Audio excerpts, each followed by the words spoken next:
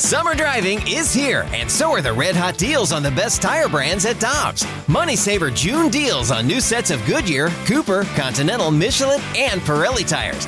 Click on GoToDobbs.com to find your next set of tires today. Before history is written, it's played. Before it's frozen in time, it's fought one shift at a time. Before it's etched in silver, it's carved in ice. What happens next will last forever. The Stanley Cup Final on ABC and ESPN Plus begins Saturday. This is the Carricker and Smallman podcast on 101 ESPN. 3-1 pitch to Colton Wong. Here it comes. And he walked him, and this game is over. Colton Wong, bases loaded, walk. The Cardinals take 2 of 3. They score 4 in the bottom of the 9th, and they win it 6-5. 4 in the bottom of the 9th for your cardiac Cardinals as they win again last night over Kansas City. We thought that one was done. Scott Manziara went to bed. He fell asleep after the top of the night. Oh, this one's over. Oh, way to throw me under the bus, Randy. Yeah, sorry about that. Michelle Smallman, Randy Carricker with you. Scotty is here at 7:01. Your time check brought to you by Clarkson Jewelers, an officially licensed Rolex jeweler. But, Michelle, this is a gritty, gutty bunch. They just don't lose. Cardiac Cardinals, Randy, you said it best. People like Scotty, I'm sure last night went to bed. They thought, man, another one the Cardinals could have had. But this is why you stay up till the end of the game, especially with this team, Randy. No doubt about it. And we're going to touch on this game. We've got a lot to talk about today. Greg Amsinger, MLB Network, is going to join us. Blues Poho, Doug Armstrong, Tim Benz is going to preview the Pirates series for us, plus Dario Melendez of Fox Sports Milwaukee to talk about everything that's going on there. It's crazy. Plus, it's Hot Take Thursday, so we've got a lot going on here on this Thursday morning on 101 ESPN. And Michelle, I've got a hot take for you. Oh, Randy, I'm braced for it. Let's go. Yesterday we heard from Doug Armstrong that Vladimir Tarasenko's initial shoulder surgery, his second shoulder surgery, quote unquote, didn't take. So he's going to undergo another shoulder surgery next week. Yesterday, many of us spent the day saying that at least Vladimir is going to be compromised for the rest of his career if this isn't a career-ending injury. Michelle, Vladimir Tarasenko is going to have another 35-goal season in the NHL. Really? Yeah. Yep. Okay. I love this take from you. He got on the Insta last night and said, hey, something went wrong with the first surgery. They didn't really get what they were supposed to get. So actually they're going to fix what they should have fixed back in October. This time, he's going to be back and he's going to score 35 again. That's my hot take. Okay, good take. I did read the statement on Instagram, 3-page statement, very thorough. He addressed what was happening. He addressed the haters who are saying the opposite, Randy, of what you're saying. But it didn't make me feel great that he already had a surgery and they weren't able to get and fix what happened before. But I appreciate his attitude because that's exactly the type of mentality he is going to need to be able to bounce back from this. I can tell you this. In 2003, when I fell off the ladder, I had my initial surgeries on each wrist. And then in June, actually it was the day in 2004 that the Rams released Kurt Warner. I had to go in and get another surgery because my right wrist swelled up like an orange. It was unbelievable. So they had to take a metal plate out and they had to do another surgery on that. And that wrist from 2004 to 2020 now has remained just as bad since the day I had that surgery. Man, Randy, that's not where I thought you were going with this. I thought you were leading me down a path of positivity about how it swelled up to unprecedented sizes, but you were able to overcome it, and that wrist is as good as new. So you're counteracting your hot take here. Kind of. Well, that's just for me. Vladdy's a pro athlete, and he can. That's true. He can squat lift his wife. I can't. And my wife is lighter than his probably, and I can't do that. So. And no disrespect, Randy, to your doctors, but I'm sure he has a team of the leading doctors Exactly. that the organization can present to him. I don't know why they didn't get it right in the first time. Again, I say that with all due respect. I know medicine is really complicated, and I know things like that happen, but I just truly hope for him and for the Blues' sake that he's able to get it right this time and rebound because they're going to need him. And we're going to get Michelle's hot take here, but we want yours too. You can send it to us, via the Air Comfort Service text line 65780, or you can leave us a mic drop. And that's really what we like to do on Hot Take Thursday, is hear from your voice with the mic drop feature with the 101 ESPN app. You can download it. Don't cost nothing. Download it for free to your iPhone or your Android device. All right, Hot Take Thursday, Michelle. Randy, my hot take is this. This Cardinals team, this 2020 Cardinals team, has all of the makings of one of these special teams that all they need to do is get in, and we are going to see some wild and weird stuff happen. I'm starting to get that feeling, Randy, that I've gotten in many a Cardinals seasons that, okay, this is a team that is capable of something. They've got that vibe. I totally am on board with your hot take, Michelle, because there's just things that happen for winning teams that you remember. I remember that game against the Cubs where Ryan Theriot gets hit by a pitch to win the game. Carlos Marmol hit him in 2011, and the Cardinals come back. And last night was just one of those games, Rosenthal, and now you get why Mike Matheny left Trevor Rosenthal in the game, because he didn't have anybody else. And the Cardinals were able to win it in the bottom of the ninth in a game that Mike Shildt says, we almost didn't even get started, let alone finish. We have a later report time based on, all the games we're playing. And so our media session was a little before, a lot of guys were here, or a couple of guys were here. And, just put it on the radar. And Dex, that was a tough decision for Dex. And I know he took it really serious. He came in, we talked about it. And I told him, look, man, I support you completely with your decision. And I appreciate the solidarity, and we are behind you. And he was appreciative of that, and again, I respect it and support him, and also Jack. And then I talked to Jack after I talked to Dex, and then at that point, the group had a conversation, which I absolutely love, and it's indicative of what just happened on the field. You're talking about a group that's together. And when groups are together, special things happen. And the group had a, and I wasn't in there, didn't need to be at all. But the group got together in the clubhouse, and they wanted to make a decision about, supporting their teammates. And I love that. I mean, the group decided to play. Obviously, Dex and Jack supported that. But just the thought process of the group being willing to collaborate is impressive, very mature, and the fact that they were wanting to and thought about supporting their teammates was also something I think is really, really important. And they clearly talked it through, decided to play tonight, which is why our game was delayed a little bit. It was delayed for 5 minutes, Michelle, and it's great that the club did collaborate, and Fowler was a healthy scratch along with Jack Flaherty, and the Cardinals released a statement saying that they supported the decisions of Fowler and Flaherty, and the Cardinals were still able to come away with a victory. But those are the sorts of things, and this has happened before, obviously, before we came back from the COVID-19 break, where this team showed a great deal of solidarity for each other. Yeah, there's a lot of things to take away from what Mike Shildt just said, Randy, but one of the first things I think we should talk about is exactly what you said, and about the unity within this clubhouse.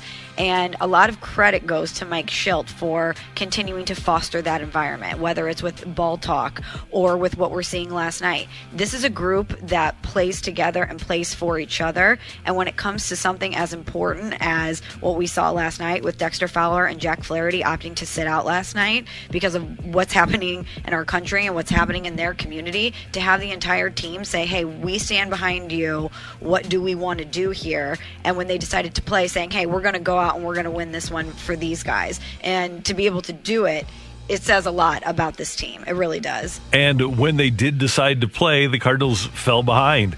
And actually, it was a 3-2 game. It was a game well within their reach in the 8th inning when the Royals put runners on. And Tyler O'Neill, it was a line drive, but it should have been a major league catch. Yeah, I just went full throttle at that ball there.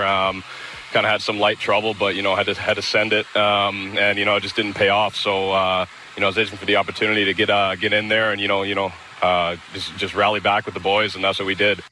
So Whit Merrifield gets a double. He's credited with a double on the play to score Nicky Lopez and Adalberto Mondesi to make it a 5-2 game, Michelle.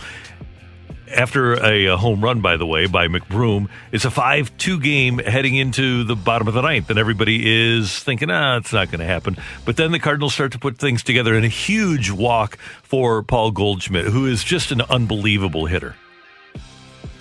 And then after Goldie gets his walk, the Cardinals load the bases, and then that's when Wong came up and got the bases loaded walk to finish them off at 6-5. Colton Wong, well, let's talk first about Ryan O'Neal, because he had a big base hit to tie the game.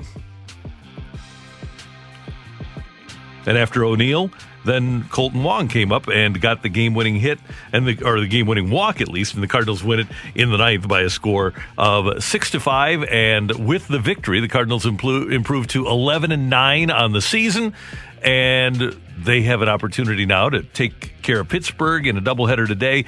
And really, when you look at where they are in the standings, have a chance, as Michelle mentioned, and we're going to get Michelle back. She's on remote today.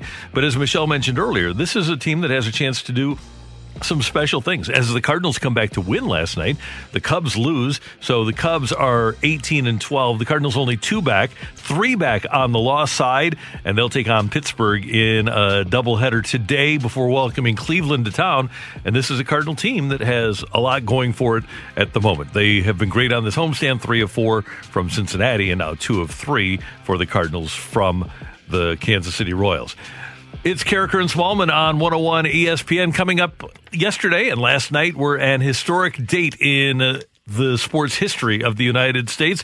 And we're going to talk about all the social justice protests that came about and the games that were called off. That's next on 101 ESPN. We're right back to the Carricker and Smallman podcast on 101 ESPN. Hot Take Thursday on 101 ESPN, and here are some to the Air Comfort Service text line, 65780. This one from the 636. Comeback victories like the Cardinals had last night is why it's perfectly acceptable for Fernando Tatis Jr. to swing on a 3-0 pitch. You're right. You never have enough runs these days in Major League Baseball. I'm with you with that hot take. A couple of others. Tarasenko will not be a Blue in 2021. I don't see a scenario in which the Blues could not have him on their team.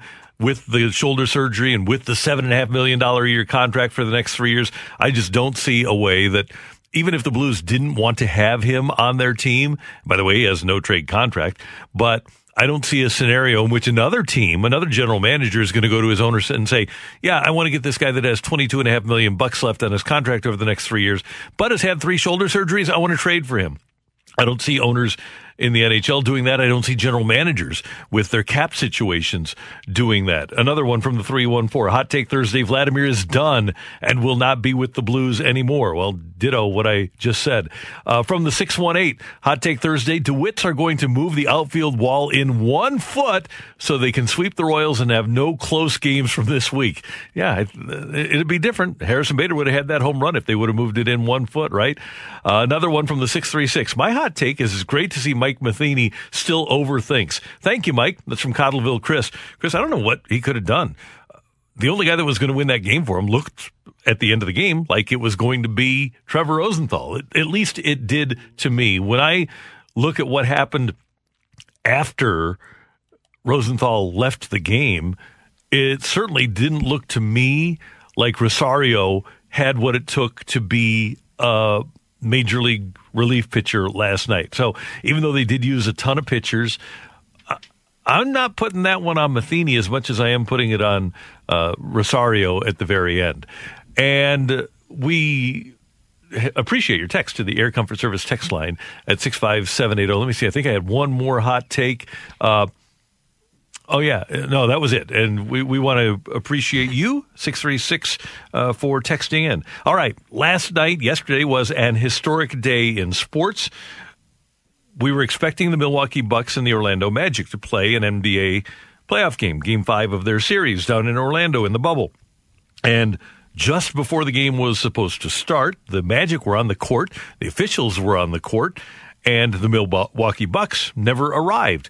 And as it turns out, they were protesting what had happened in Kenosha, Wisconsin. Jacob Blake shot in the back 7 times. And obviously, social justice has been a big part of the American landscape over the course of this summer.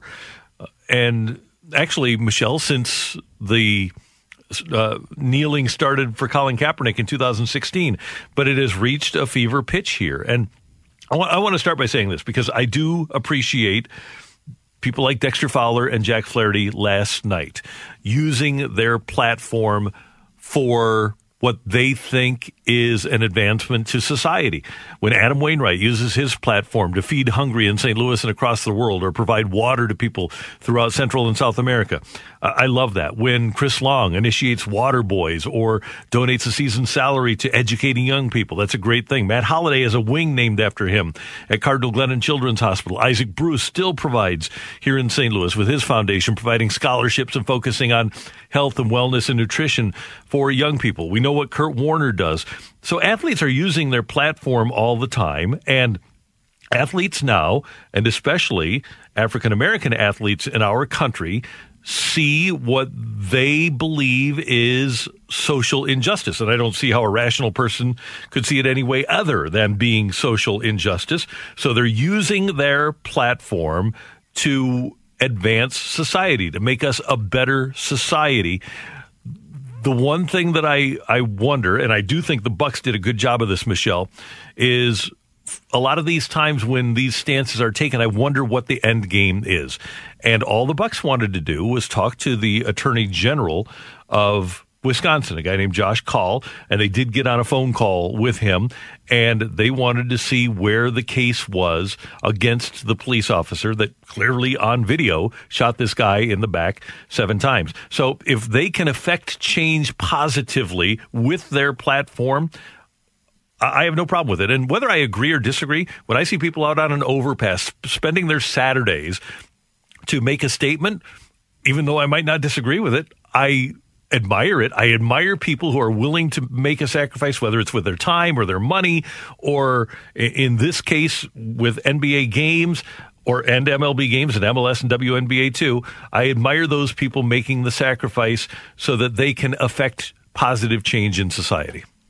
Yeah, Randy, the Black community has been telling us that this has been happening for a long time. They talk about the conversations they have in their household about what happens when their children get pulled over by the police. They've been telling us this for a long time. Then we start to see videos of it popping up on social media. It should not become normalized for us to see unarmed Black people being shot by the police on our social media timelines, Randy. And it's gotten to the point where the conversation is not enough, because you see athletes coming out when they enter the NBA bubble saying, hey, Black Lives Matter. This is a very important conversation for us to continue, whether it's putting things on the back of our jerseys or putting Black Lives Matter on the court. We want to continue this conversation. But then you see what happened with Jacob Blake, and they feel like the conversation is not enough, that they have to continue taking actions. And one of the things people keep saying, Randy, throughout this time, especially white people, is I'm listening.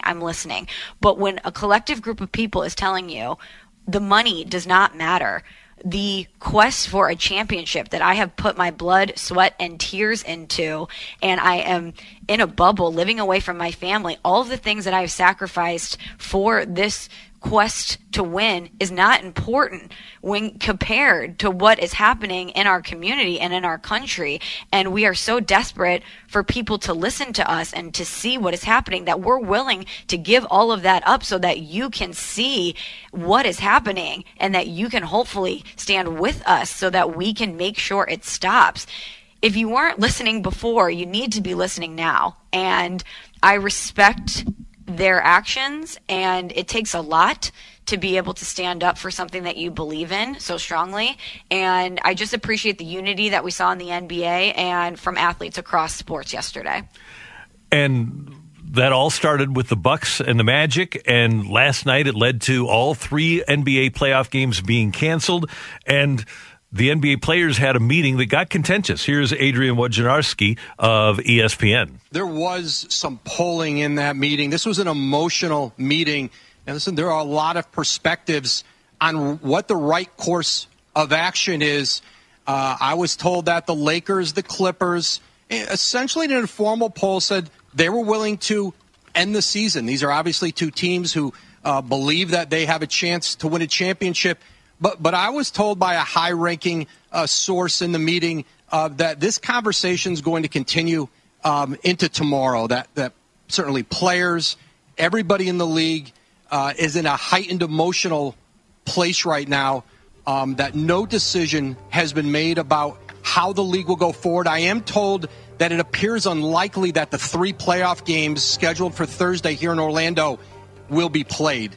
But the league has yet to announce that they are postponed. But I'm told that these discussions are going to continue. There were a lot of voices in that meeting tonight from Chris Paul, Andre Iguodala, Carmelo Anthony, Kyle Korver went up and talked about the Bucks' perspective in their protest today of not playing against Orlando. And Doc Rivers, the head coach of the Clippers, John Lucas, an assistant in Houston, all spoke tonight. And this conversation is going to continue into tomorrow. I'm told that there is an owners meeting, a board of governors meeting set for 11 a.m. tomorrow morning, a special meeting that Adam Silver and the league office put together to get the owners talking and trying to figure out a way. Can we still salvage this season and move forward?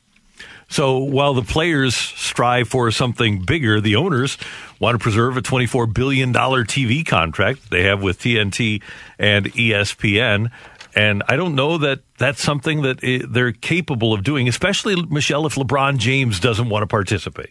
Yeah, Randy, when you have the Lakers and the Clippers being the teams that voted to walk out on the remainder of the postseason, you're talking LeBron James and Kawhi Leonard. And if you're the NBA and your two biggest stars and LeBron and Kawhi say we're not playing, how do you move forward? Can you move forward? If you're the Milwaukee Bucks, you want to? Yes, you do. You certainly do. But if you're the NBA as a whole, you certainly have a situation that's going to be tough to untangle.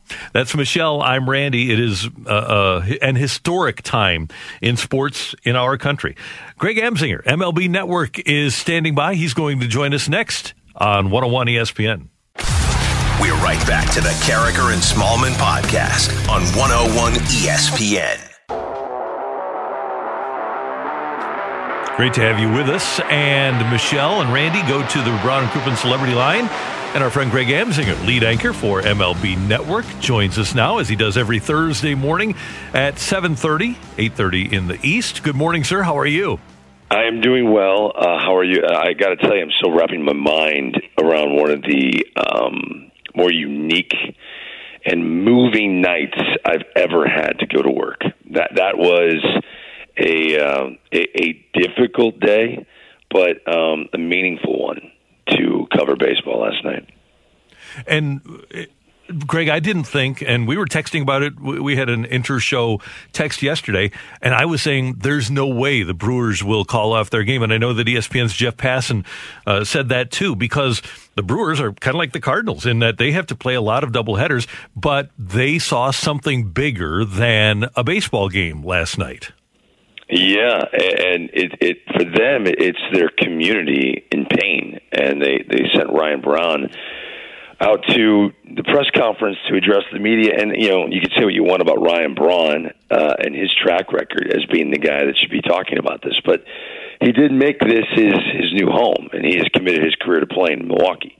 So to talk about what was going on in that state, I know Milwaukee is in Kenosha, but he understands there are people in pain, and their community is not feeling great right now, and it doesn't look great right now. And, you know, you need leadership.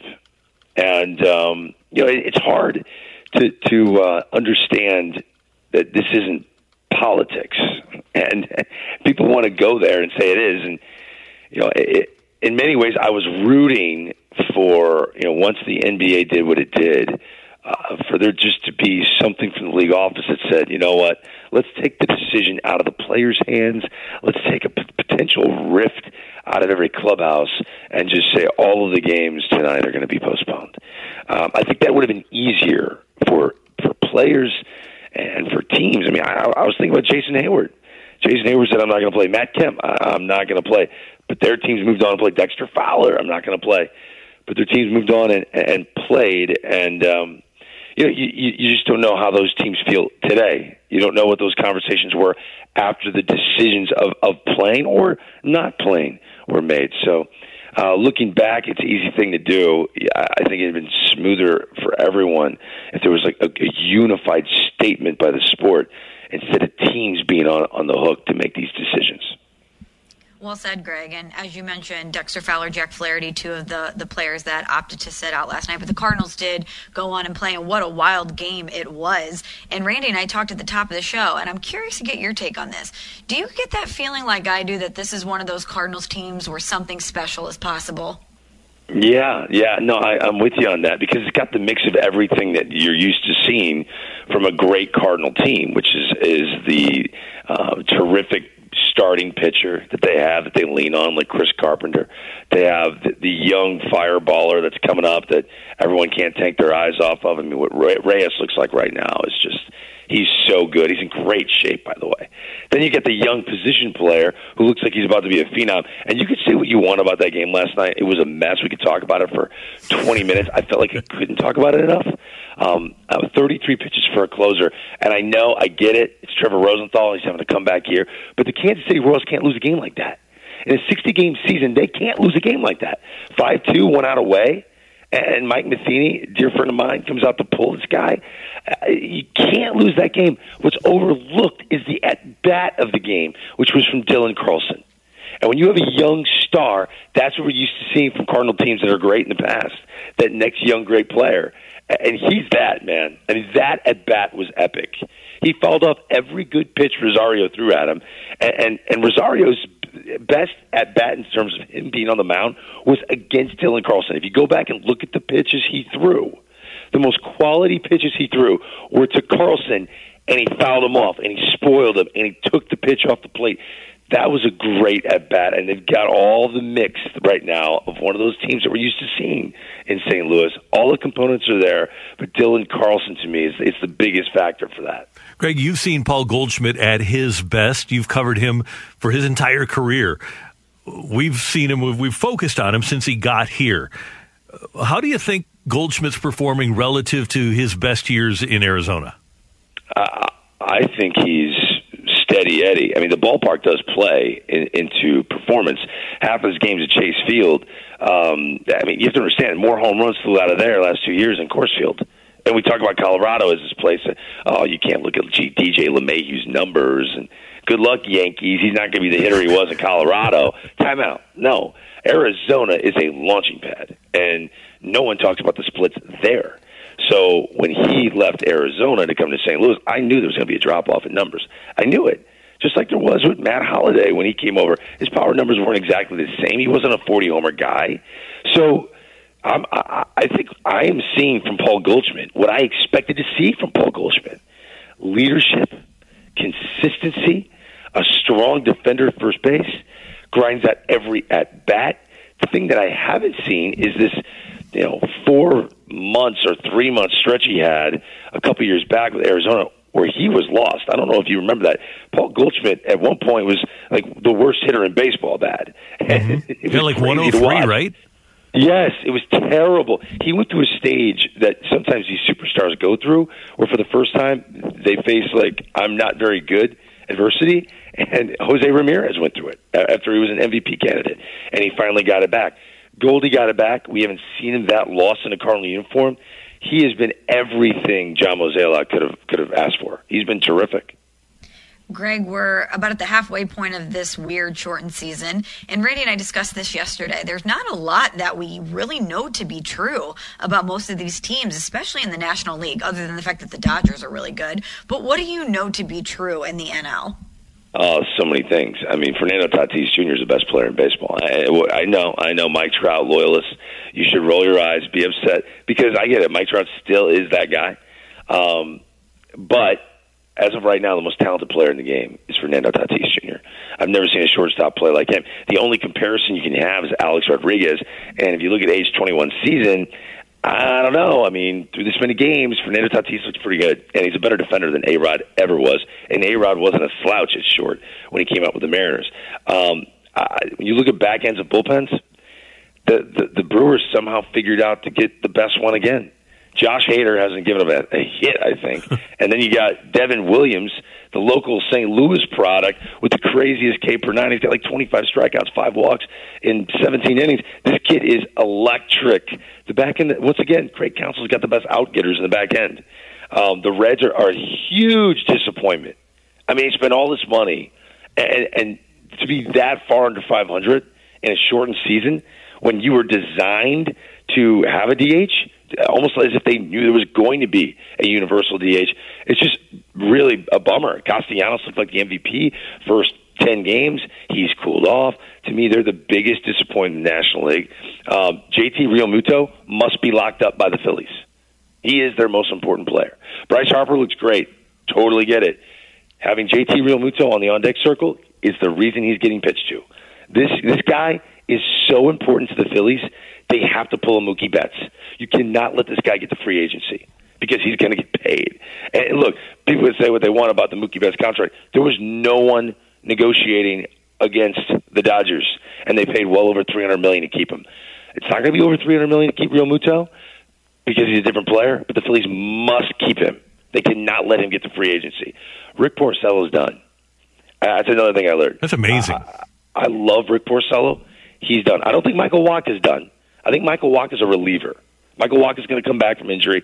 He's going to be a fastball changeup guy. He's going to be effective. But Rick Porcello does not have that option. He does not have the stuff to be a reliever. So to see a guy that won a Cy Young not too long ago, ERA over 6, he can't get people out. I hate saying it.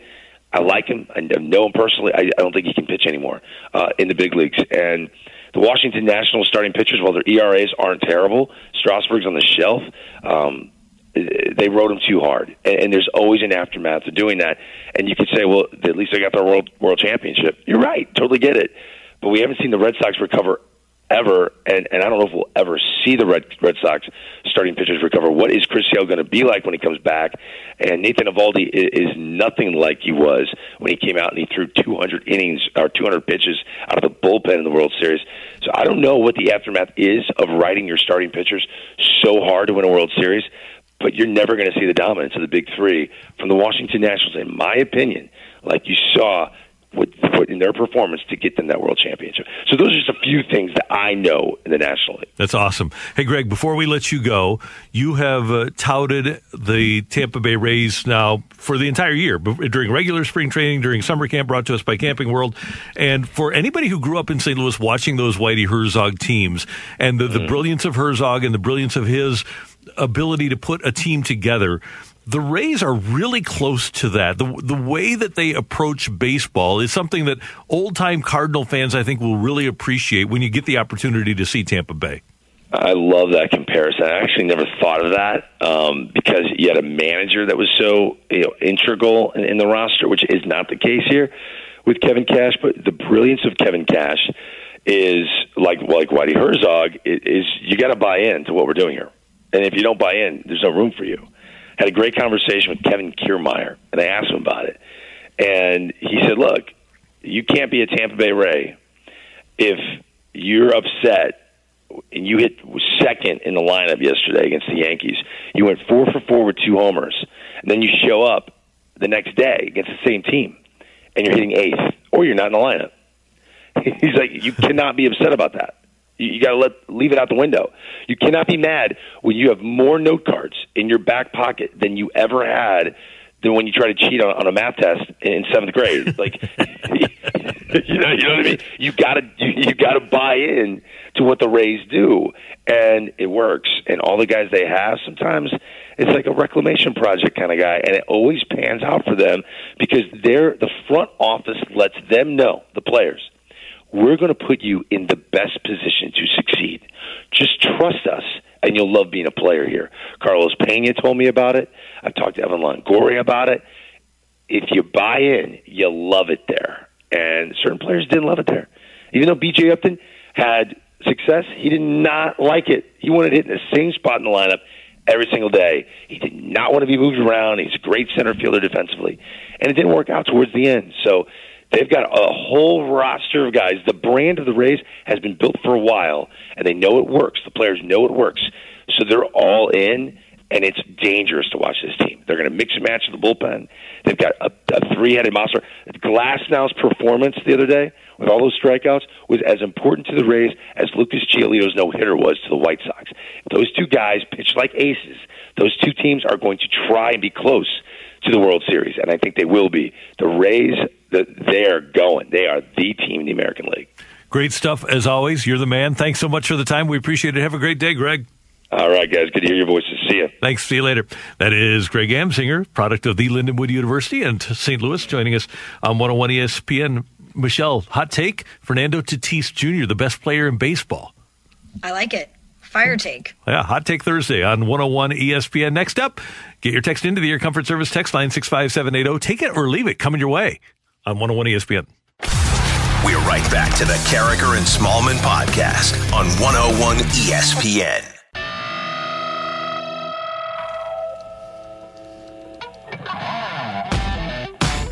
Text 65780, that's the Air Comfort Service text line. Michelle and Randy on this Hot Take Thursday. You can send us a mic drop with the Rhino Shield mic drop feature on your 101 ESPN app. And Michelle, it's time for Take It or Leave It. You ready to go? I am ready. All right, here is my first one. Serena Williams is not the favorite and not the number one seed at the U.S. Open that starts next week at New York. Take it or leave it. Not being the number one seed and not being the Vegas favorite will motivate Serena to come away with another U.S. Open championship. I'm going to take it, Randy. She's motivated even when she is the number one seed. Yep. So imagine that competitive fire when she's not. Definitely take it. Yeah, she's 39 years old, but she is still the greatest female tennis player in the world. Probably the best tennis player in the world, and I think it would be foolish to bet against her. She's one of the great athletes of our generation. Absolutely. So I do not bet against her ever. All right, Randy, I have one for you. You and I are both born in August. We are summer babies. We love the summertime. But take it or leave it. Bug bites are the only bad thing about summer. Yeah, I'll take that. Especially like we were out last week. We ate outside, and I had mosquito bites on my ankles, which is really irritating.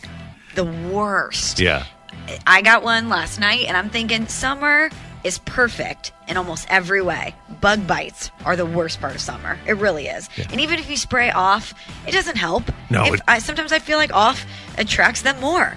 No disrespect to off. But. No, I think it does. I don't know what the secret is to avoiding mosquitoes aside from staying inside.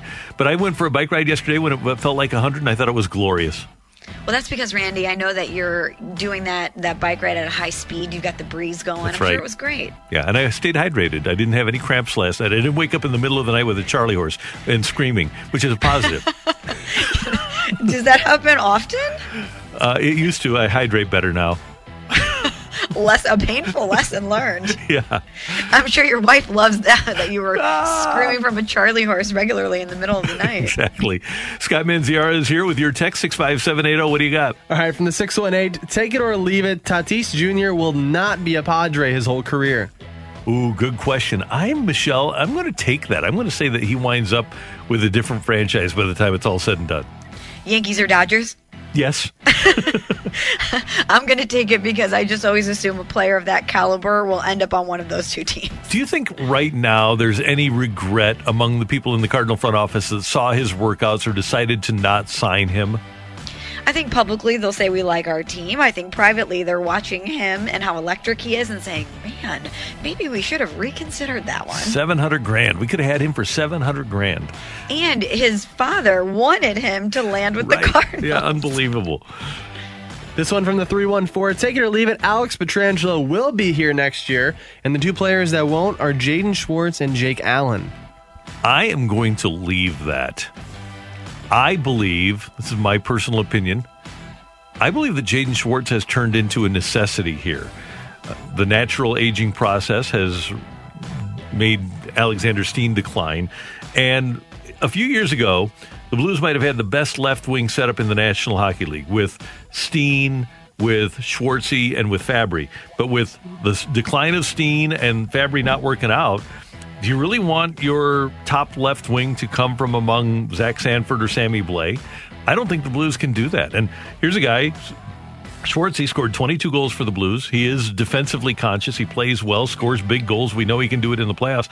If I were the Blues, I'd be more inclined to trying to extend Jaden Schwartz rather than jettison him. Interesting. Yeah, I'm going to leave it as well, just because I think after hearing Doug Armstrong speak yesterday, he made it pretty clear that you have to come to an agreement on a number with Petro first. Yep. And I don't know if the number, even if they could settle on one that might be friendly, it might still be something that's out of reach for the Blues. Yeah, and we're going to talk to Army later, but we can tell you this. The Blues don't know. They just don't know if they're even in the same zip code financially with Alex Pietrangelo, let alone the same ballpark. Right. This one from the 314. Take it or leave it. If the Cardinals do make a move at the deadline, it will be actually trading a piece away from their organization. Interesting. If they do make one, I'll take that. I'll say that they will do something to replenish the system and move some of their depth, kind of like the Martinez and Arozarena for Liberatore trade, so that they could enhance their organizational depth. If they do make one, I could see that being the sort of deal they would make. I'm going to leave it just based on what I know to be recent history about their activity at the trade deadline, especially one of this nature that's so uncertain. Yeah, and one thing they've always done that they really don't need to do this year, every year they seem to have traded for a relief pitcher, but they don't need to do that. Even last year, they traded for Tony Cingrani, who never pitched for them, but they did make a trade for a relief pitcher. This one comes from the 636. Take it or leave it. Dylan Carlson will be known more for his glove by the end of his career than his bat. I'm going to leave it. I'm going to leave it too. Good switch hitter, good eye, and you just have to give him the opportunity, as the Cardinals are giving him the opportunity, to grow into his role. This is a really hard thing that he's doing. Played 18 games at AAA last year. Didn't play a game this year from between spring training and August. So he's really starting from scratch in terms of seeing live pitching and seeing major league pitching that's at midseason form. This is not an easy task for a young hitter or any hitter. It's not. And Randy, man, he's had some chances with the bases loaded, hasn't he? He really has. And every time I just wait for something magical to happen, and I realize this is a young player. I should not put that pressure on him, but it feels like it's going to happen. Yeah. I mean, what has he had, 5 opportunities now? Yeah, and it'll happen eventually. It'll happen eventually. By the way, Michelle, this one from the 618. Guys, to avoid mosquito bites, try Thermacell. It looks kind of lame, but people swear by it. And no gross spray. So Thermacell apparently is the play for mosquitoes. Okay, I'm all over it. This is why we have the best listeners in sports, Randy. They know about everything. This one from the 636. Take it or leave it. The Cardinals will be in first place for at least one day in the rest of the season. I'm going to take that. Cubs are kind of scuffling. Yeah. At least.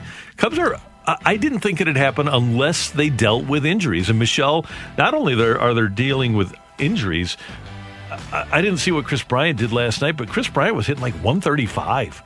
It's unbelievable how much that team has struggled. And we went down their stats yesterday as an OPS team, but offensively they're struggling. They're pitching. Last night they lost 7-6. They lost to the Tigers the night before that, 7-1. So they've given up 7 to the White Sox. They gave up 10 to the White Sox over the weekend. They, because of their organizational depth, just can't do what the Cardinals were able to do in overcoming COVID, and the Cubs are trying to do it in overcoming injuries. And the Cardinals are only 2 games back right now. It's absolutely within their reach. Yeah, and some of the Cubs' injuries, James, the St. Louis U product, put on the 60-day DL from the 45 because of his injury. Chris Bryant is on the 10-day IL now because of a sprained left ring finger. Steven Souza is out. So they've got some issues. They just got Jose Quintana back. So they've got some injury issues that they need to deal with. That is Take It or Leave It on 101 ESPN. Next up, Brad Miller has been a revelation for the Cardinals. How can he help things out, and what's that do for Matt Carpenter? Plus, more on last night's Cardinals' dramatic victory over the Royals on 101 ESPN. We're right back to the Carricker and Smallman podcast on 101 ESPN. 3-1 pitch to Colton Wong. Here it comes. And he walked him, and this game is over. Colton Wong, base bases loaded walk. The Cardinals take 2 of 3. They score 4 in the bottom of the 9th, and they win it 6-5. Dan McLaughlin will be with you at 10 o'clock, scoopswithdannymac.com. And, of course, last night you heard him and Brad Thompson on FS Midwest with the Cardinals' 6-5 victory over the Kansas City Royals. It's 8:05. Your time check brought to you by Clarkson Jewelers, an officially licensed Rolex jeweler. By the way, Blues President of Hockey Operations Doug Armstrong joining us in about 10 minutes here on Carricker and Smallman. Michelle, the Cardinals now 3-1 in final at-bat decisions this season. 4-2 in games that have been won in comeback fashion, and that is their second walk-off of the season here at Busch Stadium. Cardiac Cardinals, Randy. Don't count them out. No, you never can. And last night, and the game last week against Cincinnati, too, their first walk-off of the year, I gave up on that one. And because of that, I didn't give up last night. And they score 4 in the bottom of the 9th, and they reward me. So I'll stick with them now for the rest of the season. You should. And how many times have you told people all this team needs is a hot streak? And it feels like they're right in the middle of it. I mean, if you can take these 2 from the Pirates, you're looking at, 7 of 9? Right. And you do that. The key for me is to get 6 or 7 games over 500. I believe if you do that in the National League, you're a lock for the playoffs. So if the Cardinals can get to 33-26, if they can get to, at the end of the season, 34-26, 35-25, then they'll probably win the division. Meanwhile, they've done it with all of these COVID issues, and there are a lot of doubleheaders coming up. But so far, Tyler O'Neill, who had the game-tying hit last night, says the Cardinals are doing okay under the circumstances. Yeah, I mean, look what we've done already this year. You know, getting laid off in spring, and then finally getting started up again over here in St. Louis, and then getting laid off again. That's right. Yeah, that's the boys. But getting laid off again mid-form there, about a week or so in. We're just out here scrapping. All of us, 1 through 9 bullpen starters, we're all scrapping. So, collective effort is what gets our wins, and that's what we're doing right now. Michelle, for a Tony La Russa team, it was play a hard 9. Now we're scrapping. We're scrapping, Randy. And offensively, they do grind. And that's one thing that Colton Wong, and he didn't always do this, but he's taken that approach to heart. This whole team, our whole motto is to grind pitchers out. We want them to be tired. We want them to understand that, they face the St. Louis Cardinals. And we've done that, from the get-go, from when we returned. We've been working pitchers, and, it's just a great all-around, message we're sending to the rest of the league that, no matter who we face, we're going to grind you out. We might not get as much hits or runs, but, you're going to leave this game feeling like you pitched a full game. And a perfect example, Michelle, of that grinding was Wong's game-winning walk. Like the previous, walk-off I had, it's just one of those where, when you're leading off, you always have a chance of showing up, in a big situation. Amazing at bat by Dylan, that last one, to work him. And, I just knew that with the bases loaded, I wanted to make this guy work. I wanted to get him in the zone where I could, get a good swing off. If not, I wanted to make him, pitch hard. And the Cardinals, they made Trevor Rosenthal throw 34 pitches. And when you get to that point in a game and you make a closer get to that many pitches, and Rosenthal pitched really well until he was worn out and the Royals didn't have anybody. Mike Matheny didn't have anybody to put in there. But when you can grind a reliever like that, you have a great chance to win. Yeah, you've seen a lot of Cardinals hitters do that, Randy. Take really smart at bats. How about Goldie? I believe in the 7th, a couple of full count situations where he kept fouling it off, just making that pitcher work. This is exactly what this offense is doing. They are grinding out these pitchers, and it's kind of a war of attrition at that point. And it's amazing, Michelle, to see what Brad Miller has become for the Cardinals. And he was 0 for 4 last night until we get to the 9th inning. And then when you need him to step up, a ground rule double after Goldie's walk. And he wound up scoring the Cardinals' 4th run. And I keep using the word revelation, but he always seems, at least since he's gotten into the lineup, to come up with that big hit or the big walk when the Cardinals need it the most. And it's a devil magic thing. The person that we would have probably least put our money on is the guy that's coming through in clutch situations and continues to produce for you. So we've got Tyler O'Neill coming up with the game-tying hit last night. We know that Dexter Fowler is going to play. When Bader is feeling better, he's going to play. We know Dylan Carlson's going to play. You've got Miller. You've got Tommy Edman playing third. So if Miller is your DH and Edman's playing third and the Cardinals love him at the top of the lineup, where does that leave Matt Carpenter? Does it leave him on the outside looking in? I would say yes at the moment. I know that the Cardinals have so much respect for him that they'll get him his at-bats, but he does need to start producing.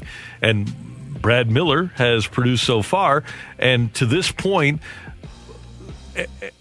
Carpenter, who is okay analytically in terms of the StatCast numbers, he's okay. But you look at the overall production, and he's hitting .211, and he's got an OPS of .682, and he's got 1 home run and 3 doubles. He's just not. And by the way, that's in 57 at bats. He's just not producing at the level the Cardinals need a middle of the lineup bat to produce. And I know they do respect him, and they do want to get him his reps, and he'll find those opportunities. But in a short, we're sitting here on August 27th, Randy. They've got to ride the hot hands and the hot bats while they have them. You absolutely have to. So it's going to be interesting to see how much of again, here we are, and the Cardinals aren't halfway through the season, but baseball is. But do you have time to give people a leash when they're hitting .211? And then you look at a guy like Miller, who's hitting .333. He's got a couple of home runs. He's got 11 RBIs. In 39 at-bats, he's got that sort of production as opposed to Carpenter's 57 at-bats and not nearly the level of production. 11 RBIs for Miller, and I know RBIs are a product of who you have on base, but 12 and 57 at-bats for Carpenter, 11 and 39 at-bats for Miller. And the bottom line is, as Tony always said, to score runs. If you were writing names in pen, Randy, to fill out your lineup based on who you thought was going to produce for you, wouldn't Miller be pretty close to the top of that list? Game 1 of the playoffs. Let's couch it that way. Yeah. I have Miller in my lineup as my DH. How can you not at this point? Right. How can you not put him there? Yeah, and that's at this point being August 27th. But again, does Carpenter get 3 or 4 games in a row to right himself? That's, I guess, the biggest question that we have and that Mike Schilt and John Mozeliak and Michael Gersh have to answer. But I'm not willing to find that out at the expense of someone who has provided a spark for my team and is producing. And at the expense of potentially winning games, because every win is so precious. It's Absolutely. worth 2.7, actually. It's a very precious commodity. It is. That's Michelle. I'm Randy, and that is today's Fresh Take on 101 ESPN. Coming up, we are going to have an end-of-season conversation with the Blues president of hockey operations, Doug Armstrong. Army next on 101 ESPN. We're right back to the Carricker and Smallman podcast on 101 ESPN. St. Louis Blues have conducted their exit interviews with the players, and they're getting ready for an off-season, a length of which they don't know. And the Blues Poho, president of hockey operations and general manager Doug Armstrong, joins Carricker and Smallman on 101 ESPN, your home of the St. Louis Blues. Army, I know you've done a lot of talking over the last few days with the media. We appreciate you taking this time with us today. How's your voice? We're okay. We're okay. Thanks for having me on. Army, well, welcome back to St. Louis. From everything we're hearing, the bubble's environment wasn't necessarily ideal. So can you take us through what it was like living in the bubble? Yeah, I thought the NHL did a great job. The security was very tight. So when you got into the bubble, I think I said earlier that I would be shocked if there was one positive case when we got in there, just because of the stringency it is and the difficulty it is to get in. And when you're in there, it's impossible to get out. And so they did a really good job. Obviously, when you're in a hotel environment for a month, you run out of things to do. But this is the new world, and we get paid to play hockey and work in hockey. So I don't think it was anything that certainly factored into how you perform. Army, I know you had a lot of work to do, and you were there for business. But what did you do to pass the time? Well, our hotel was connected actually to the arena, so there was, initially when there was 12 teams there was 3 games a day, so you could just walk over, watch a couple of periods, go back to your room, do certain things, make phone calls. So we actually watched a lot of hockey live, which is something you don't really get to do without extensive travel. So that was actually quite nice. And you just find ways to get through a day, and watched a lot of the Golf Channel, and just you just made the best of it. Army, the big news coming out of yesterday's media session was the further surgery that Vladimir Tarasenko is going to undergo next week. Obviously, we all thought that Vladdy was going to come back in March before the league was shut down, and then we saw him in training camp, and he looked good. At what point did you get a sense, or did Vladdy relate to you that shoulder was not where it should be? I got information probably just when we were in the bubble that it wasn't feeling as good as it could. They were working to do different things to get him to play, and then he just felt he couldn't go any further. So we shot some imaging of it, got him back home, and the news wasn't what he'd wanted to hear, what we wanted to hear. So we're going to get back in there and do some more work on that shoulder and get him back to 100% as quick as possible. And he actually issued an Instagram post last night saying that it just wasn't the initial surgery. Apparently wasn't what the doctors thought it was going to be. So with that being the case, what's your confidence level in him being able to come back and be maybe not even what he was, but a 30, 35 goal guy? Well, my confidence level is high that he's going to put the work in and that he's going to prepare. The information is positive that if he gets this done and it heals correctly, that there shouldn't be any issues. It is the third surgery on the same shoulder in 3 years or around 3 years, and he's closing in on 30, or if not 30. So things aren't. It's not a perfect situation, but if someone can do it, I know Vladdy can because of the work ethic he has and what he'll do to prepare to give himself the best opportunity. Army, we knew that a couple Blues players had tested positive for COVID before entering the bubble, and we know that virus affects every person in a different way. But how did it impact the way that the guys were able to condition to get ready to go? Well, when a player was tested positive, they went to quarantine, and quarantine is basically go to your home and don't leave, eat there, get your food delivered, whatever you have to do. But also, it's not to train. Let the sort of you're not doing yourself any good if you're riding the bike or doing extensive exercises when you have the virus. So they basically had to shut down for the better part of a couple of weeks, and so whatever gains they had made, they had taken a step back. And so I think it affected their preparation mostly for the third phase when we got here, and then.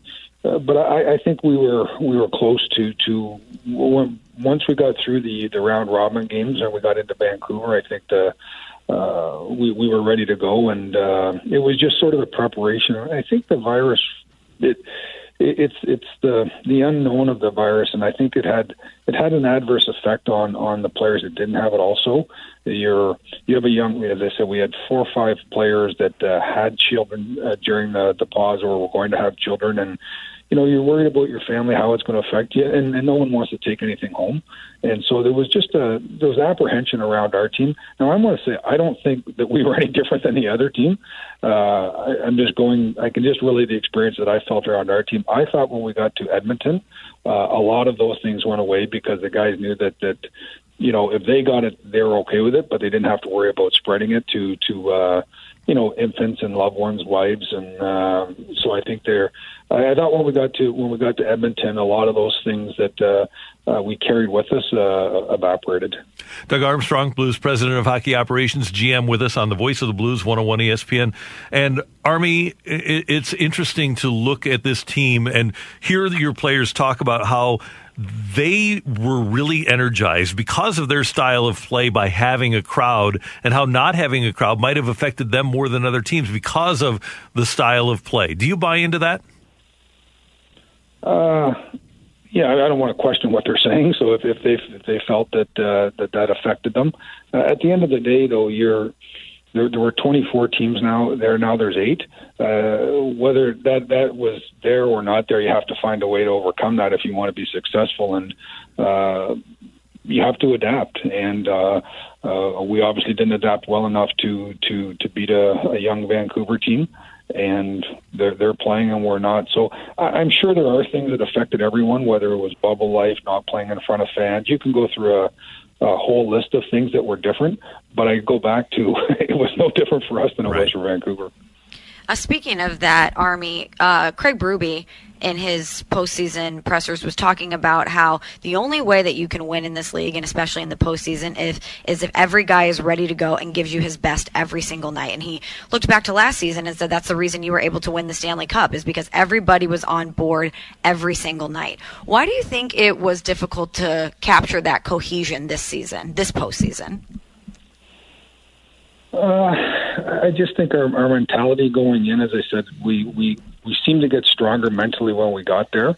I think teams were stronger mentally going in there than we were, so I think that had something. I think that our preparation, whether it was the players that might have had COVID or other players, we weren't in the same conditioning level we were in the past, and I think there's a whole host of things that went on. But if you just break it down to the simplest form, you look at hockey and probably 4 segments. You have 5-on-5 play, both ends of a special teams and goaltending. And I thought 5-on-5 play, I thought we were very good in the Vancouver series, and I think they would probably have had the edge on the other 3.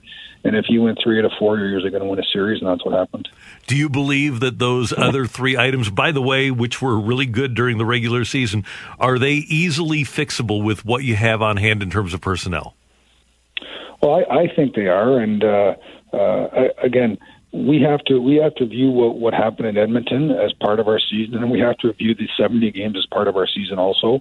Though they felt like 2 distinct years, they weren't. They were all rolled into one.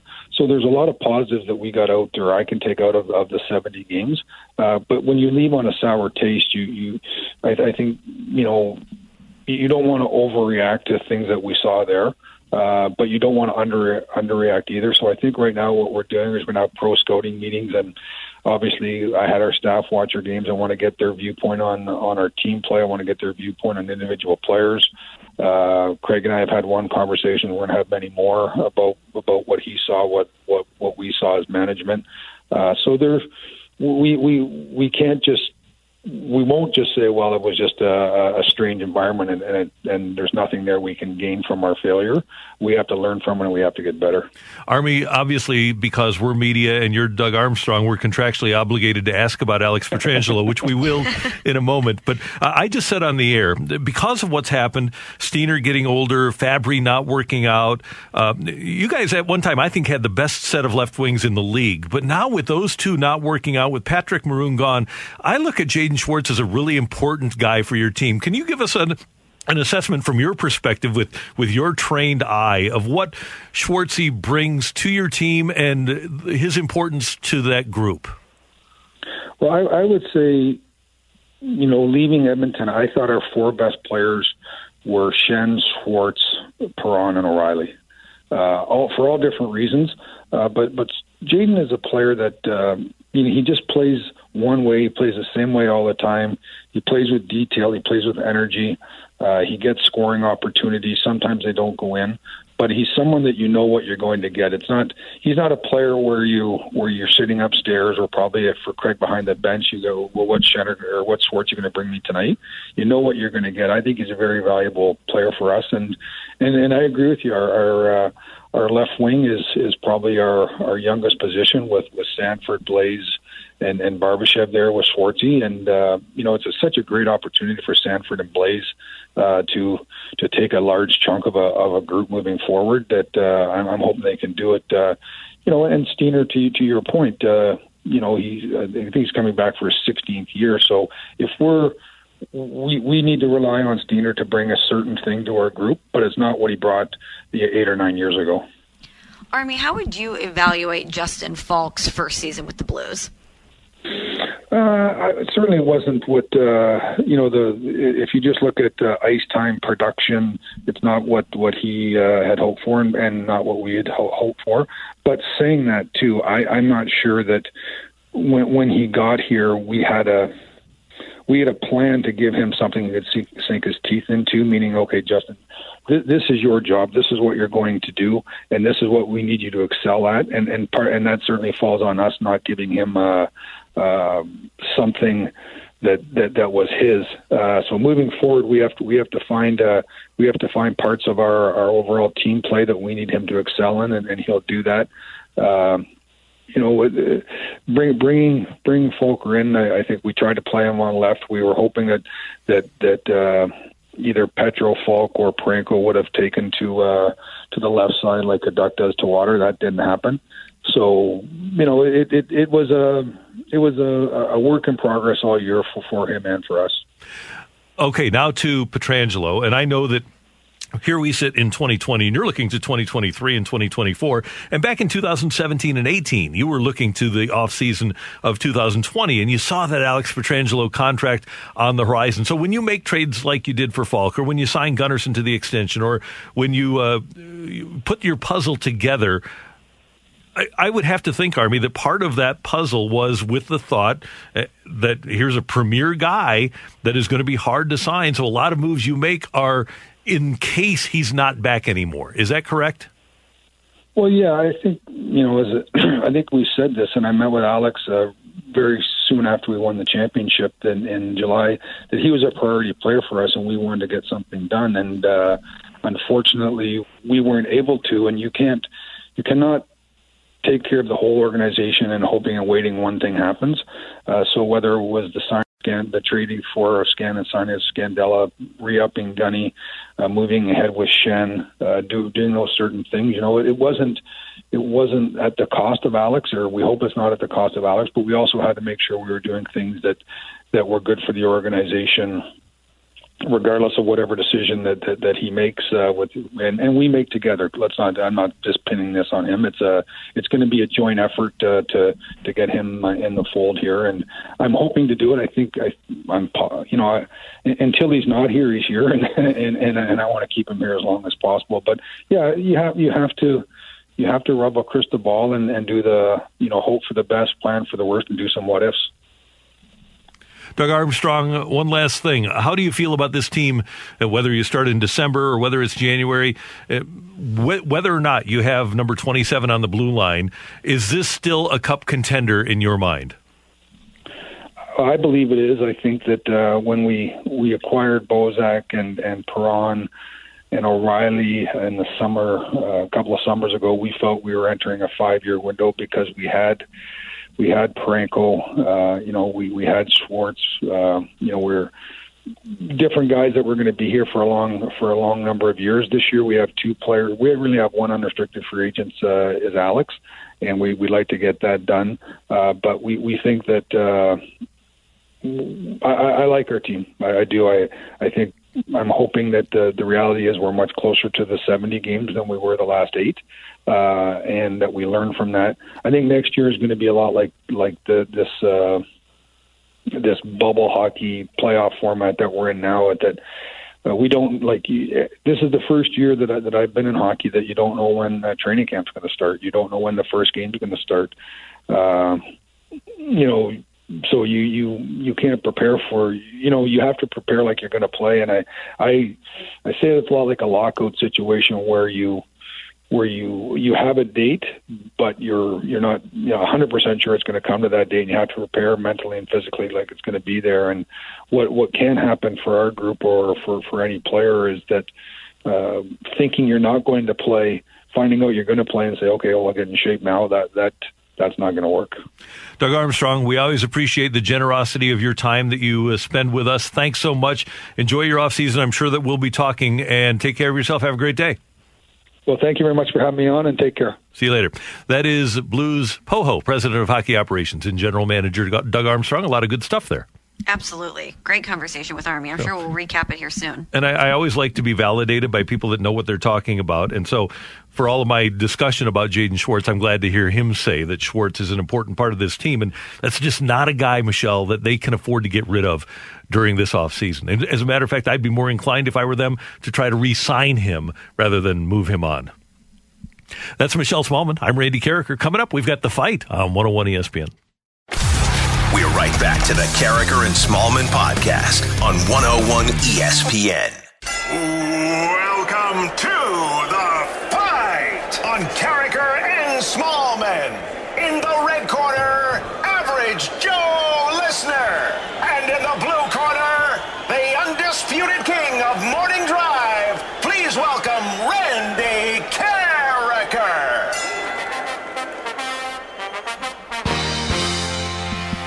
Welcome back to Carricker and Smallman here on 101 ESPN. It's 8:37. It is time for the fight. Let's welcome in our challenger today. John is with us. Good morning, John. How are you? Good morning. How are you guys? We are doing well. You ready to take on Randy? Sure am. Oh, come on. We need a little bit more enthusiasm. We need some more confidence out of you, John. Oh, yeah. I'll do my best. All right, cool. Well, question number 1. The Cardinals have a doubleheader against the Pirates today. What was the last year the Pirates made the playoffs? Was it 2014, 2015, or 2016?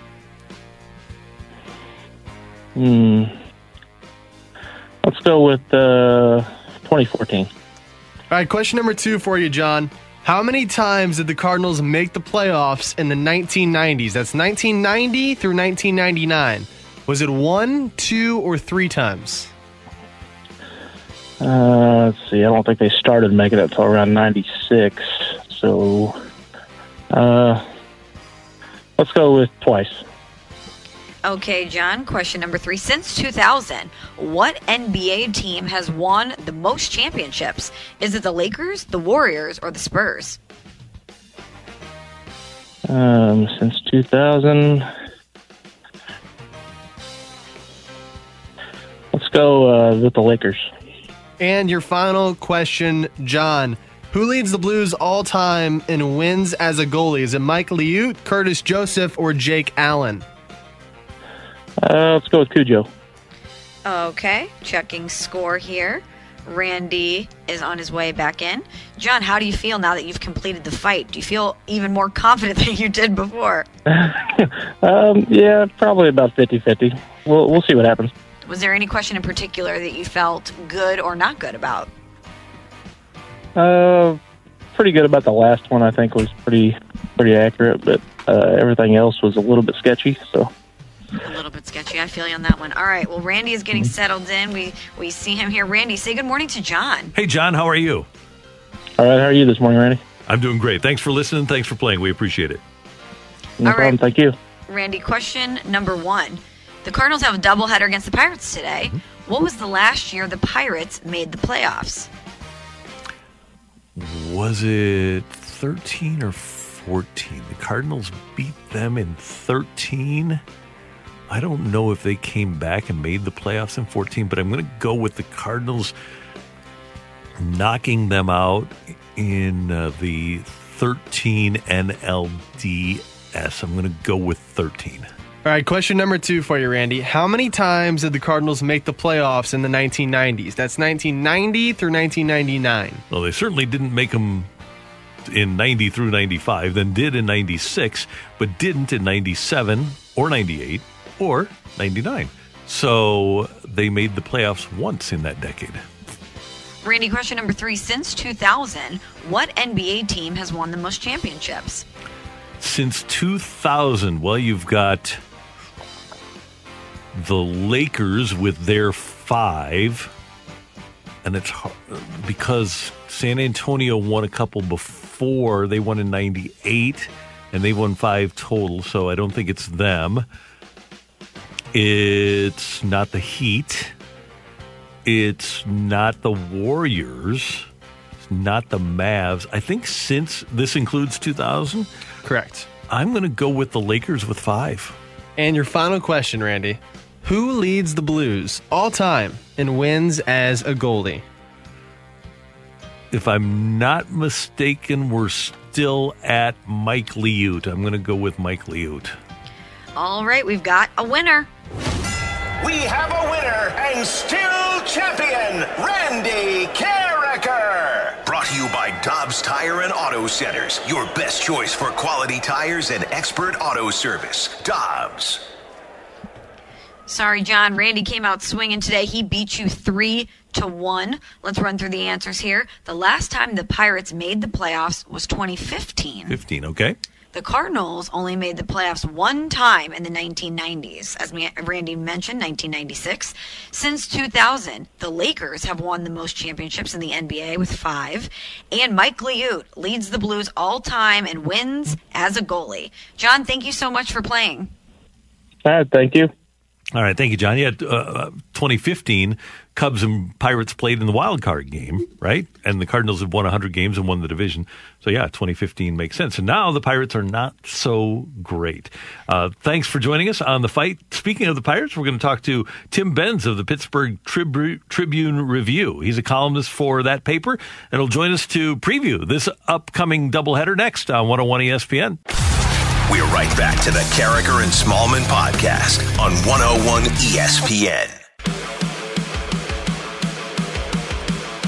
With Michelle Smallman, I'm Randy Carricker. Good to have you with us on 101 ESPN. The Cardinals and Pirates play a doubleheader today. Tim Benz is a columnist for the Pittsburgh Tribune Review, and he joins us now on the Brown and Crouppen Celebrity Line on 101 ESPN. Tim, thanks so much for taking some time with Michelle and I. How are you?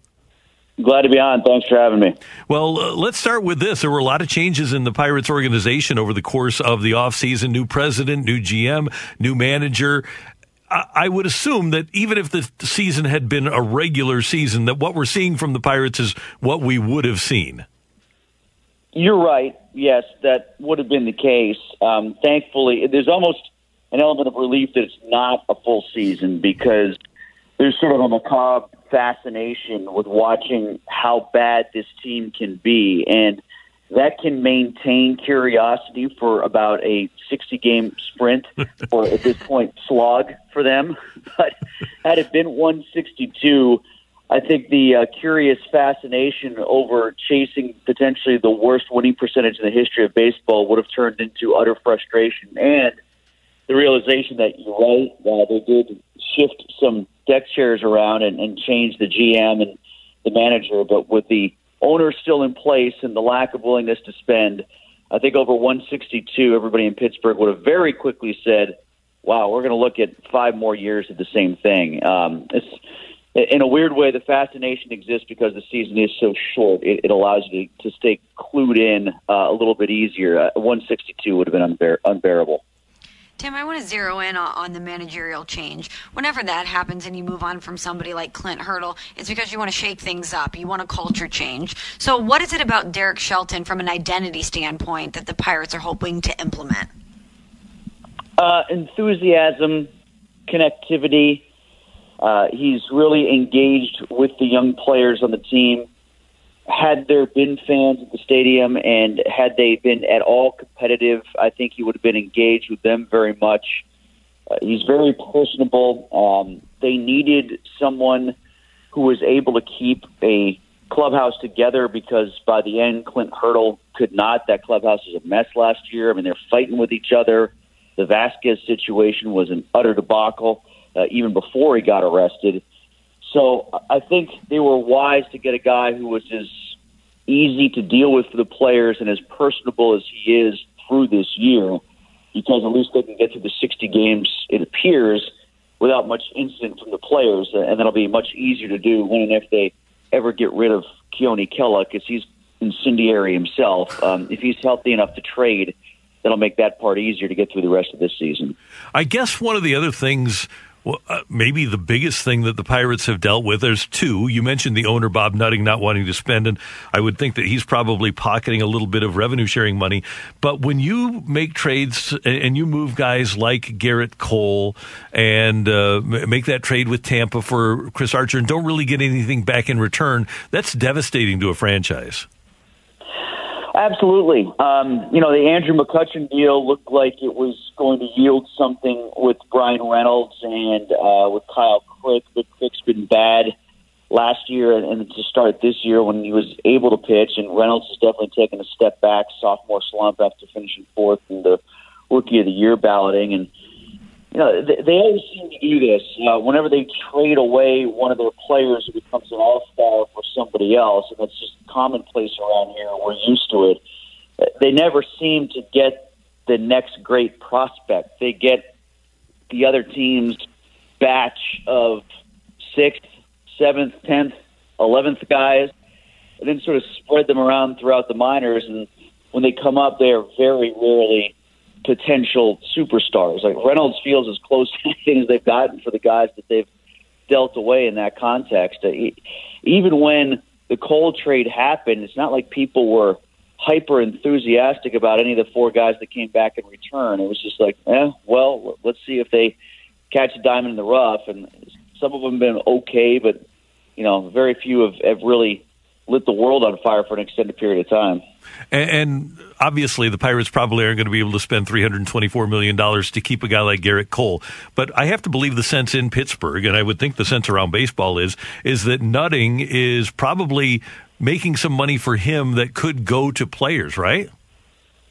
Right, exactly. I mean, Cole was a little bit of a different thing because he was a Scott Boras guy, and you know how petulant Cole can be when he's not happy. So I think part of what they were getting at when they moved him when they did was, if we give him away a little bit early, at least we don't have to deal with him when he's being pouty and brooding, and maybe that gives us a little bit more return. But, the mentality of it, my mentality with them now is every now and then just let a contract expire. Like, that's what I was thinking about with Starling Marte. Like, they are not fielding right now a Major League Baseball team. And you get a guy, the 2 prospects back from Marte who are years away from contributing, and he's still, in theory, if he was healthy, could have contributed for them this year and given them at least a professional outfield. So they don't have to move Cole Tucker there just to get him at bats and take a look at him when Cole Tucker's a shortstop, and now he's playing the outfield on a regular basis. So every now and then, if you're not going to get much in return anyway, draft better, develop better with your own guys, and just hold on to guys and let their contracts expire, because the trade value coming back in return for them is not the value that you should be getting. Tim, what sort of activity do you anticipate seeing from the Pirates as the trade deadline approaches? And if you expect them to be active, what are some names we should pay attention to? Well, the names that are being thrown around, I guess it's not real good news when one of the guys who's the most hotly rumored goes out and gives up 8 runs the day that he first appears in trade rumors. That was Trevor Williams yesterday. He got smoked. I've seen Williams and Cool, who pitches today against St. Louis, linked to the Toronto Blue Jays because they've gotten to 500 on the fringes of making the expanded playoffs, and they have some banged-up pitchers. So those are 2 names to keep an eye on. Adam Frazier, who last year won the Gold, or was the Gold Glove candidate at second base, can bounce just around anywhere. When his bat gets hot, he's a useful, especially left-handed hitter.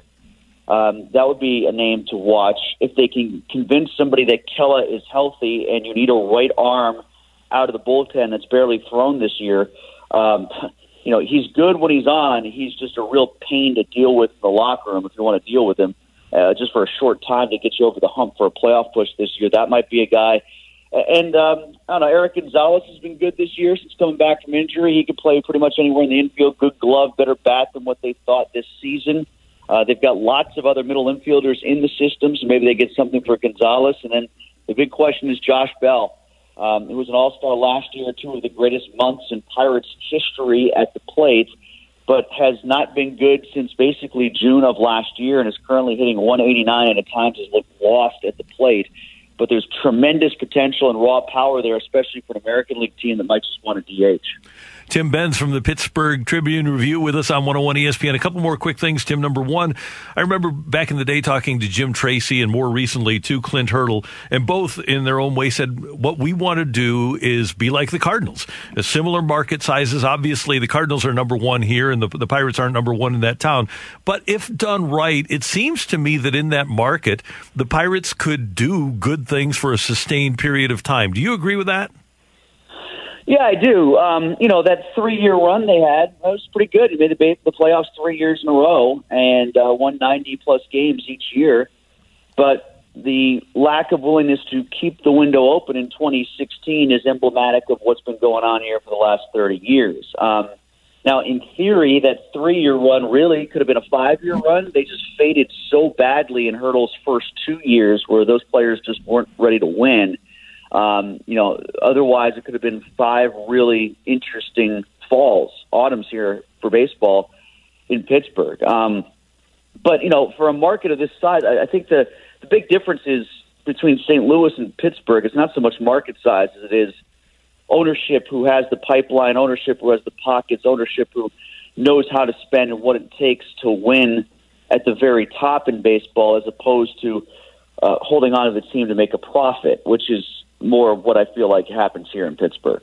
Finally, Tim, as someone who for many years has had a fantasy football team named the Globo Jim Purple Cobras, I really appreciate your White Goodman cover photo on your Twitter page. Dodgeball is an American classic. It is a vastly underrated film, in my opinion, and I still insist that Lance Armstrong is one of the great athlete cameos of all time in that movie. So, much like the Pirates themselves, he felt shame, and that's the way it is around here, baseball-wise, for about 6 months per season. Tim, great stuff. Thanks so much for taking some time this morning. Have a great day. Anytime. Pleasure being on. Enjoy the rest of the day. Thanks. Take care. That is Tim Benz from the Pittsburgh Tribune-Review joining us on 101 ESPN, and a fan of dodgeball, so a friend of mine. Randy, all you need to know is the 5 Ds, all right? Dodge, dip, duck, dive, and dodge. We know them all. Coming up next as we roll on 101 ESPN, today's big thing, the NBA decided not to play last night. Are they going to play tonight? And a little bit more about Vladimir Tarasenko coming up here on 101 ESPN. We're right back to the Carricker and Smallman podcast on 101 ESPN. 9:03 in St. Louis. Your time check brought to you by Clarkson Jewelers, an officially licensed Rolex jeweler with Michelle Smallman. I'm Randy Carricker. Great to have you with us. And a couple of things, and we want to touch on the Mets and specifically Dominic Smith last night. But, Michelle, we got some great stuff from Doug Armstrong, and we're going to revisit some of that at 9:30. But I thought it was interesting when we asked him about his confidence level in Vladimir Tarasenko. It wasn't exactly my hot take where I said he'd come back and score 30 or 35 goals again. He did express concern about Vladdy being 30 and this being the third shoulder surgery, which is logical. Every time you have a surgery, you aren't what you were before. And as you get older, surgeries, especially as invasive as this one, take more and more of a toll. You also have to wonder, Randy, not only from a physical standpoint, but from a mental standpoint, what that does to a player. The grind of coming back and rehabbing, not once, not twice, but 3 times, and then wondering when you hit the ice about going 100%, about sustaining hits, about turning certain ways, because you are maybe nervous about re-aggravating that. It might not even be something that consciously you're doing, but I can imagine that would take a toll on you physically and mentally. And especially for what Vladdy has been through. And he went to Instagram last night and wrote this: "Hi everyone, I think it's about time to say something. 1, obviously a long season, a long year, missing playing games, but it is what it is. The last few months I felt like something was wrong, but still tried to play. Then we found out what it is when I got back home from the bubble. To take some speculation away, no, I'm not done. My career is not done. There was a problem which was found finally. So I'm more motivated than ever to finally get healthy and play. I hope and believe that doctors will do their job, fix the problem, and there is a solution for that. So I can't wait to get it done and start working on coming back, playing hockey, scoring goals, and enjoying the game again." So obviously, the problem was not initially fixed. The way that Doug Armstrong couched it yesterday, Michelle, is that the surgery didn't take. But the sense I get with Vladdy is that there was a problem that they hadn't found before that they hope they'll be able to alleviate with this next surgery. Yeah, you certainly hope so, but that has to be so frustrating for him to think that he endured a surgery, endured the rehab, was given clearance that he was ready to go, and then this entire time there was a problem in there that wasn't fixed. That, again, would, I think, have an impact on you mentally, that you were told by doctors, hey, you're ready to go out on the ice, and then when you don't feel that something is right, then it's, oh yeah, there's another problem that we didn't fix before. And what you're thinking, I would have to believe, is as you rehab, yeah, there's going to be soreness. It's not going to feel right, but then when it never got better and the doctor said, well, you should be getting better, that's real bothersome. I've had invasive surgery, and it takes a long time to come back, especially when they're getting into nerves and things like that. My surgery wasn't on a joint, but it does take a long time to rebound from a surgery and just know mentally that you're fine. And obviously, he reached a point where he knew he wasn't fine, so he had to go back to the doctors. And we spoke to Doug Armstrong, Randy, earlier in the show. We asked him about Alex Pietrangelo and the process required for Army to figure out if they can make a deal with Petro. But imagine being Doug Armstrong and having that on your plate already, which is a difficult formula to figure out, all the while wondering if one of your most talented players, a 30-plus goal scorer a year, is ever going to be the same, and how that is going to change the look and feel and production of this team. He said when he spoke to us that he's certainly hoping that everything is going to turn out well, but that can't be an easy thing to try to factor into the construction of your team when you're potentially removing your captain and one of your best players in Alex Pietrangelo. And arguably your two best players. You could argue that Tarasenko is your best forward and Pietrangelo is your best defenseman, right? So it is. It's a tough situation. That's a real puzzle for Doug Armstrong. Meanwhile, yesterday afternoon, a domino effect started when the Bucks and Magic didn't play their NBA game, and subsequently all 3 NBA games yesterday were canceled. The entire WNBA, the entire MLS was shut down, and the Cardinals didn't have Jack Flaherty last night. He wasn't going to pitch anyway, but he was a healthy scratch, along with Dexter Fowler, who sat out. In addition to the Cardinals players sitting out, you had several other games. Angels, Astros, Mariners, Padres, Reds, Brewers, Dodgers, Giants that were postponed. And another player in Major League Baseball, Michelle, that sat out was Dominic Smith of the New York Mets. But he did speak to the media, and this is the emotional reaction of Dominic Smith to what's happened not only over the course of the last week, but pretty much for the last 6 years or more that has affected a young African-American man in our country. I've been very emotional. Just to kind of see this, continuously happen. So, it was a long day for me. So, I kind of wasn't there mentally, but we'll be all right. I think the most difficult part is to see, people still don't care. And for this to just continuously happen, it just shows just the hate in people's heart. And, that just sucks, And being a black man in America, it's not easy, so... like I said, I wasn't there today, but I'll bounce back. I'll be fine. That is just so heartbreaking. And as much as we try to, and we do sympathize, empathize with a guy like Dominic Smith, there's no way that we can put ourselves, I'm a privileged 58-year-old white male. I can't put myself in the shoes of an African-American man who has time and again seen people that look like him on video getting shot or being attacked or being killed in the streets. So I totally get where those guys are coming from in trying to make a change to society. And we do have to make a change to society. We have to value life more. We have to we have to like each other more. Michelle, you and I were talking about this off the air yesterday. The key for other countries, if you want to beat a country, is to divide and then conquer. And we are a divided country right now. We have to somehow come together. And when I listen to Jack Flaherty talk, that's what he wants. He wants a unified country. He wants to bring people together. And what we're seeing when people are killing other people doesn't help bring people together. When you listen to Dom Smith talk like that, Randy, I don't know how just human being to human being, you can't feel his pain and you can't empathize with him and ask yourself, why does he feel this way and what can I do to help alleviate this? Because he is not the only one that is talking about this or experiencing this or feeling this.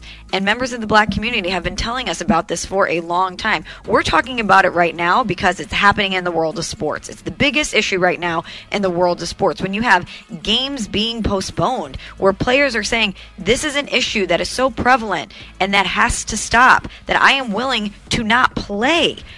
in a quest towards a championship that I have worked my entire life towards, for you to listen to me, for you to understand why change needs to happen. And it's hard for me to understand why people wouldn't take a step back and say, okay, I see what is happening. I see the pain that you're in, and I see that change needs to happen. And I can't imagine what some of these players feel when not only they see these videos on their timelines and social media and the problems that they know are happening in our community and in America, but then when people try to say to them, but this, but that, it's never, yes, this is the issue, let's identify it and come to a solution. It's but this. That has to be very challenging. And I could just add, the only real strong personal experience I have with this is that my son's high school best friend, teammate on the football team, a great young African-American man with a beautiful smile and the nicest kid you'd ever want to know. And we talk at our house about what it must be like to be this kid's parents and have him go out at night and not know if he's going to come back. Can you imagine that? I can't. It's unbelievable to think that people have to live their lives in that sort of fear for their children. It's unimaginable to me. And well, again, I can't put myself in the shoes of those people, but I think about it, I try to, and it scares the hell out of me for them. And we're talking about human life. Yeah. And it's frustrating too when you try to have these conversations and people want to say, why are you being anti-police? That's not the conversation that we're trying to have here. We're talking about life. We're talking about protecting people's lives.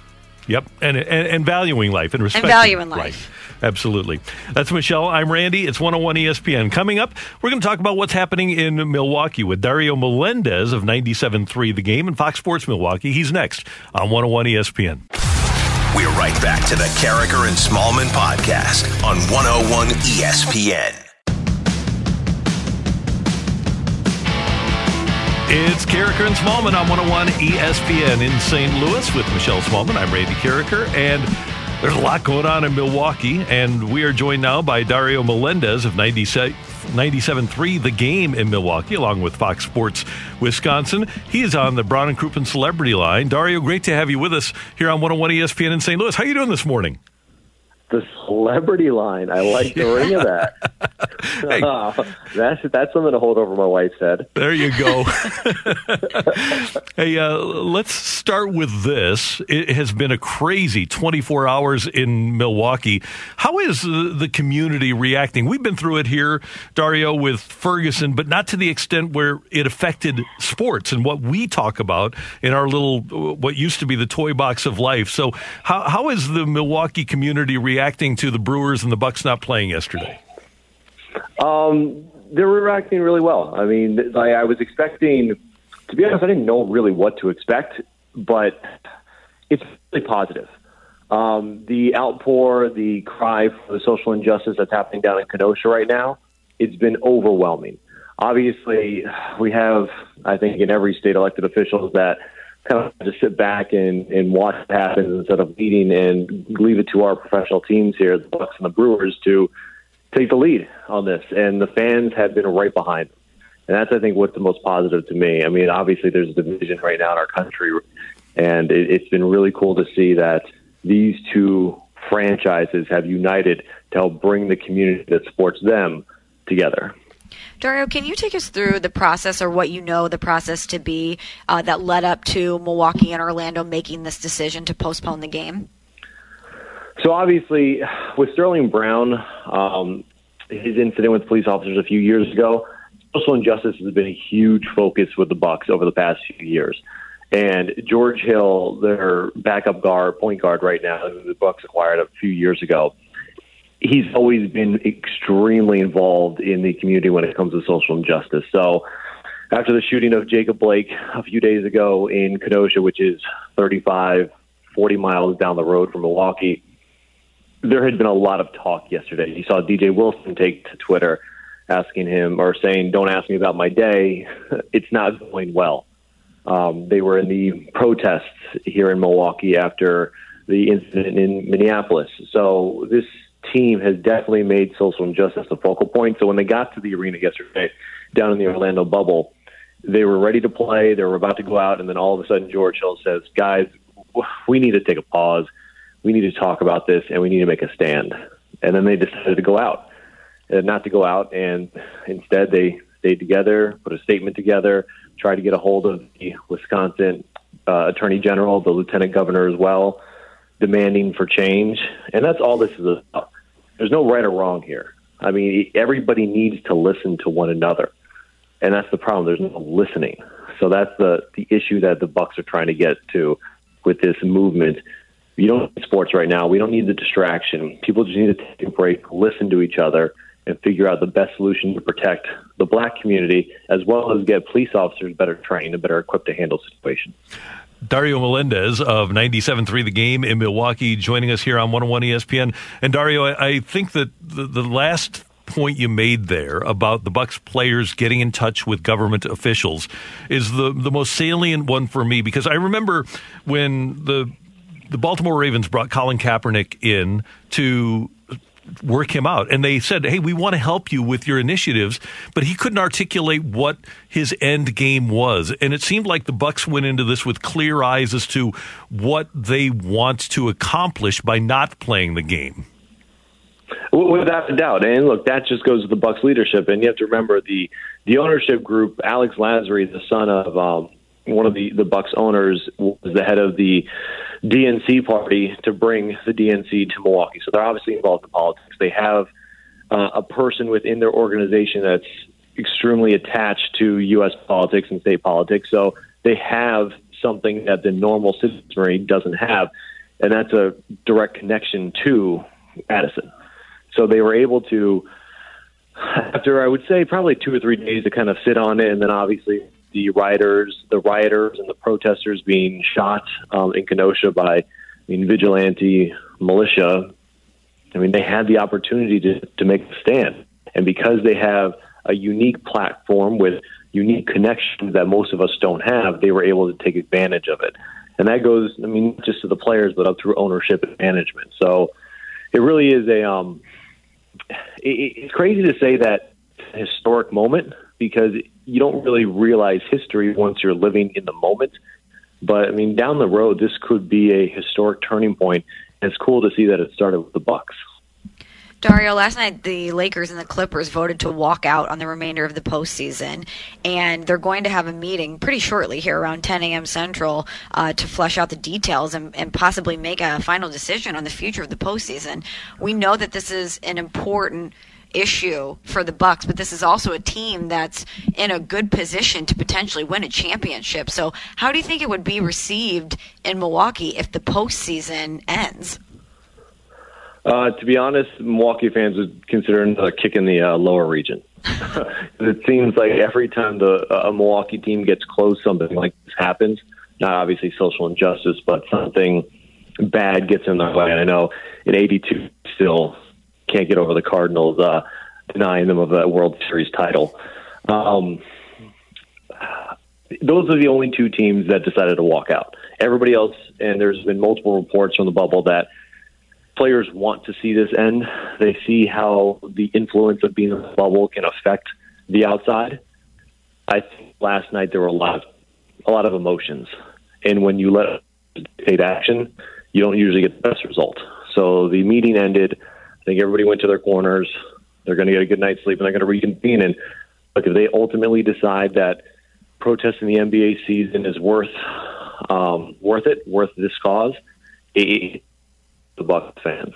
Really, I think they all realize the type of voice they have from the, because look what they did.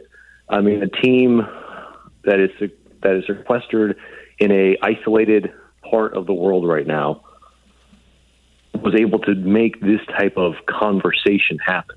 You don't get that everywhere else.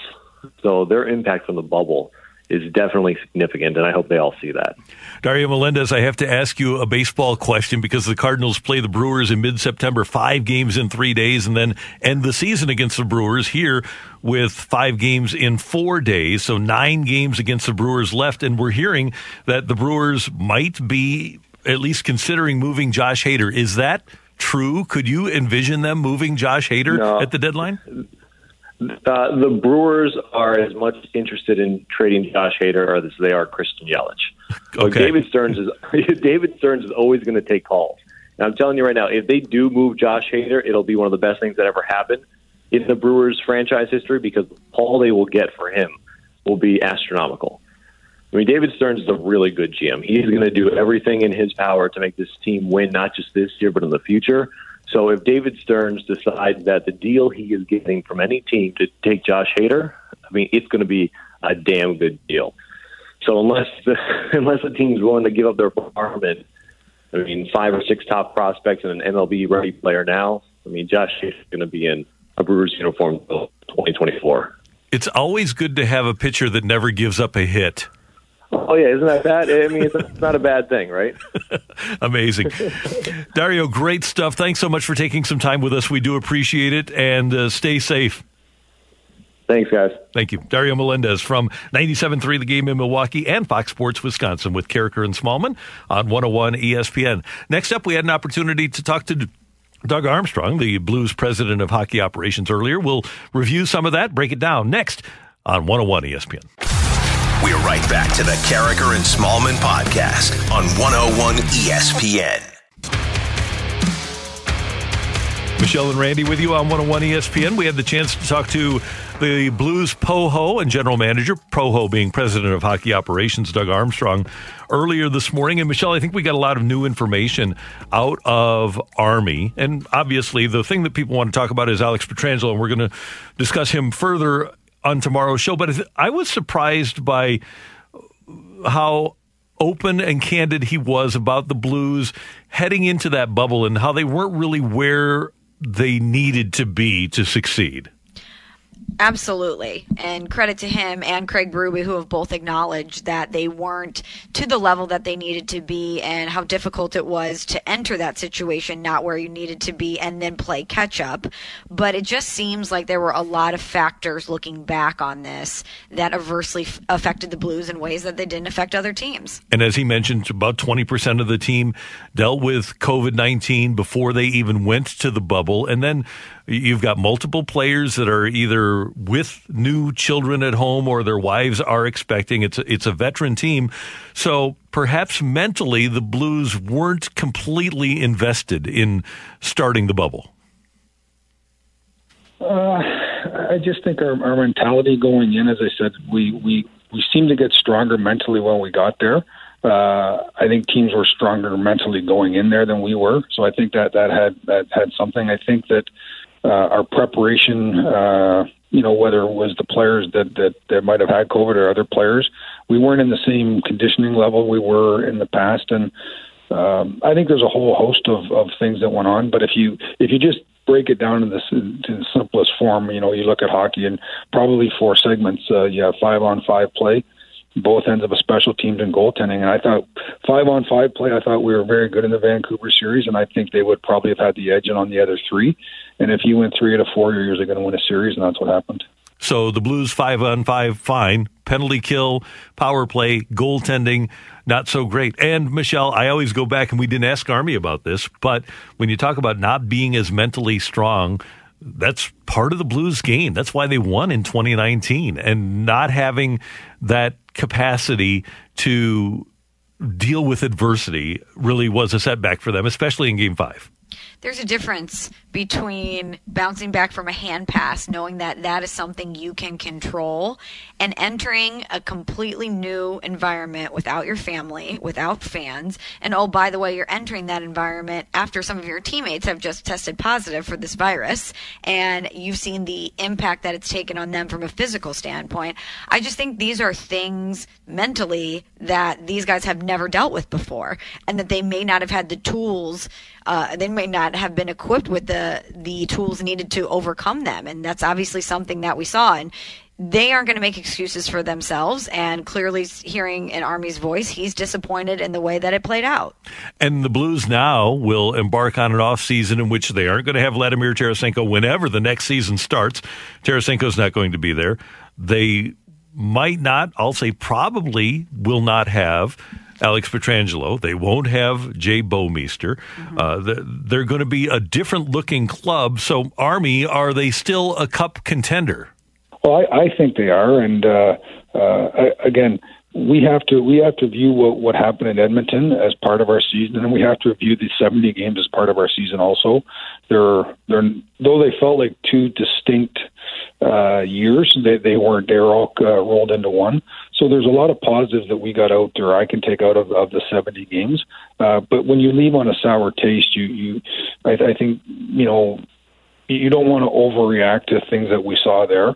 But you don't want to underreact either. So I think right now what we're doing is we're going to have pro scouting meetings, and obviously I had our staff watch our games. I want to get their viewpoint on our team play. I want to get their viewpoint on individual players.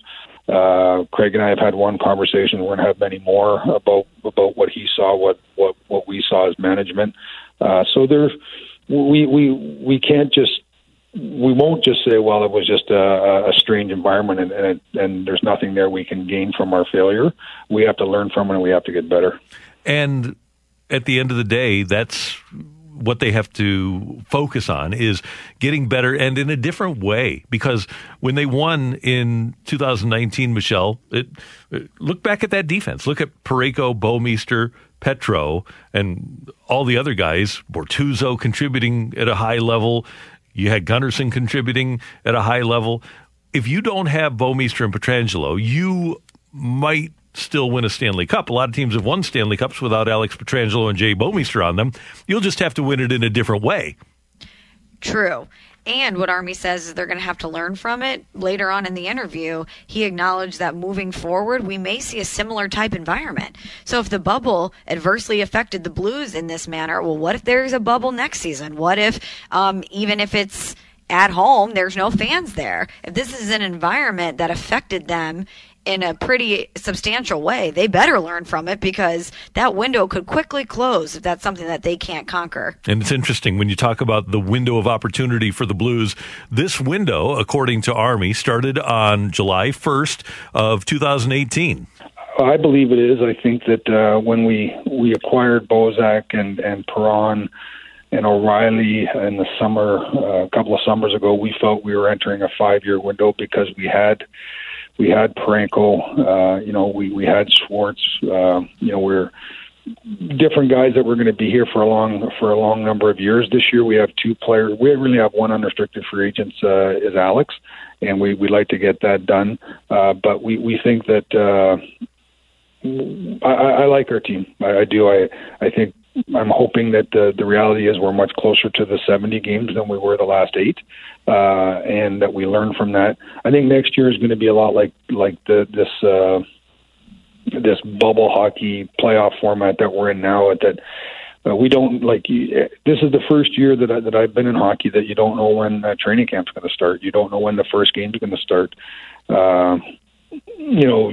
So you can't prepare for, you have to prepare like you're going to play. And I say it's a lot like a lockout situation where you have a date, but you're not 100% sure it's going to come to that date, and you have to prepare mentally and physically like it's going to be there. And what can happen for our group or for any player is that thinking you're not going to play, finding out you're going to play and say, okay, well, I'll get in shape now, that's not going to work. And, Michelle, that date is probably roughly December 15th. I think if they have a bubble that there's going to be a lot of players that opt out. That's just my sense based on what we're hearing from players that really didn't like that bubble. Yeah, we haven't heard anyone really come out and say, hey, it wasn't as bad as I thought it would be. It's definitely something that I could go through again next season. Yeah, and one other note that I think we should take out of this that I did, because I believe this, and I was intrigued to get Army's answer about it. I do think that they place a pretty substantial value on having Jaden Schwartz because of their left wing situation. We've always talked about how do you open up money so that you can keep a guy like Alex Pietrangelo. I think you really have to protect Jaden Schwartz, and I got the sense that they're more geared towards, not this year, but maybe trying to sign him long-term next year, because not only of what you have, you don't know about Blais and Sanford, and as we mentioned in the interview, Fabry didn't work out, and Steiner's now heading into his 16th year, and there's not much at left wing on the horizon. So Jaden Schwartz is a pretty important part of this team, and Army said he's one of the 4 best players that they had in the bubble. Yeah, his value has certainly come into focus here, especially with so many questions surrounding this team. And you know that Army's going to make several moves probably this offseason, and I don't wonder if an extension for him is one of them. Yeah, but I think with the cap situation they have, I guess they can do the extension that would start after next year. So that would be a smart move on their part. And again, he's got a puzzle that he has to put together over the course of the next 2 or 3 or 4 years, because not only does he have Schwartz coming up for UFA and Gunnarsson coming up and both goalies coming up for unrestricted free agency next year, but Parayko the year after that. This is going to be a tough puzzle to keep together. But like he said, 5-year plan. So you have what you're looking at right now, Michelle, is 3 more years of this window before your next group of players, your next core group of players steps forward. Randy, maybe this is something that we really marinate on and dive into tomorrow, but just quick reaction. Do you truly believe that the Blues, intact right now, regardless of whether Petro is here or other pieces are moved right now, that they're closer to the 70% we saw before the break or the 30% we saw in the bubble, as Army mentioned? It's with Petro, I think they're closer to 70. But without him, I think they're a completely different team. I think he's the bell cow on defense. He's one of the premier defensemen in the league. If they don't have him, then everything changes. And I think they're probably closer to a team that's fighting for a playoff spot rather than fighting for the top spot in the league or at least the conference. And I don't wonder if they're not right now as we sit here, as Petro's still on the team, even closer to the 30% because of all the questions that popped up during the bubble. You're not only wondering about Vladimir Tarasenko, you're wondering about Alex Steen, you're wondering about your goaltending situation, you're wondering about how that environment impacted them and if that's going to be a similar scenario, how that's going to transfer to next season.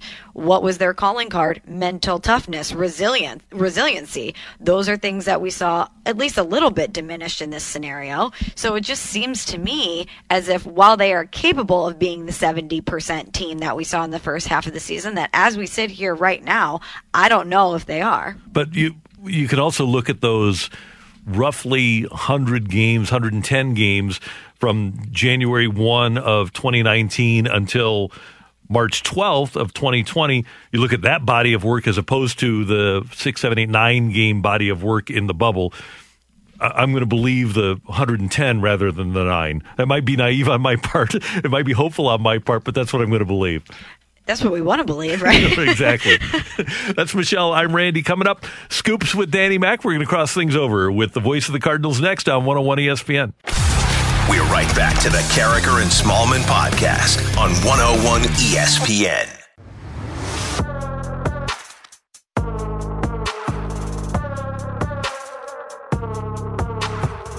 Scoops with Danny Mac coming up here on 101 ESPN. Michelle has departed for the day. She'll be back with us tomorrow morning at 7. Dan had a great game last night, got started late, finished late, but the end result was great.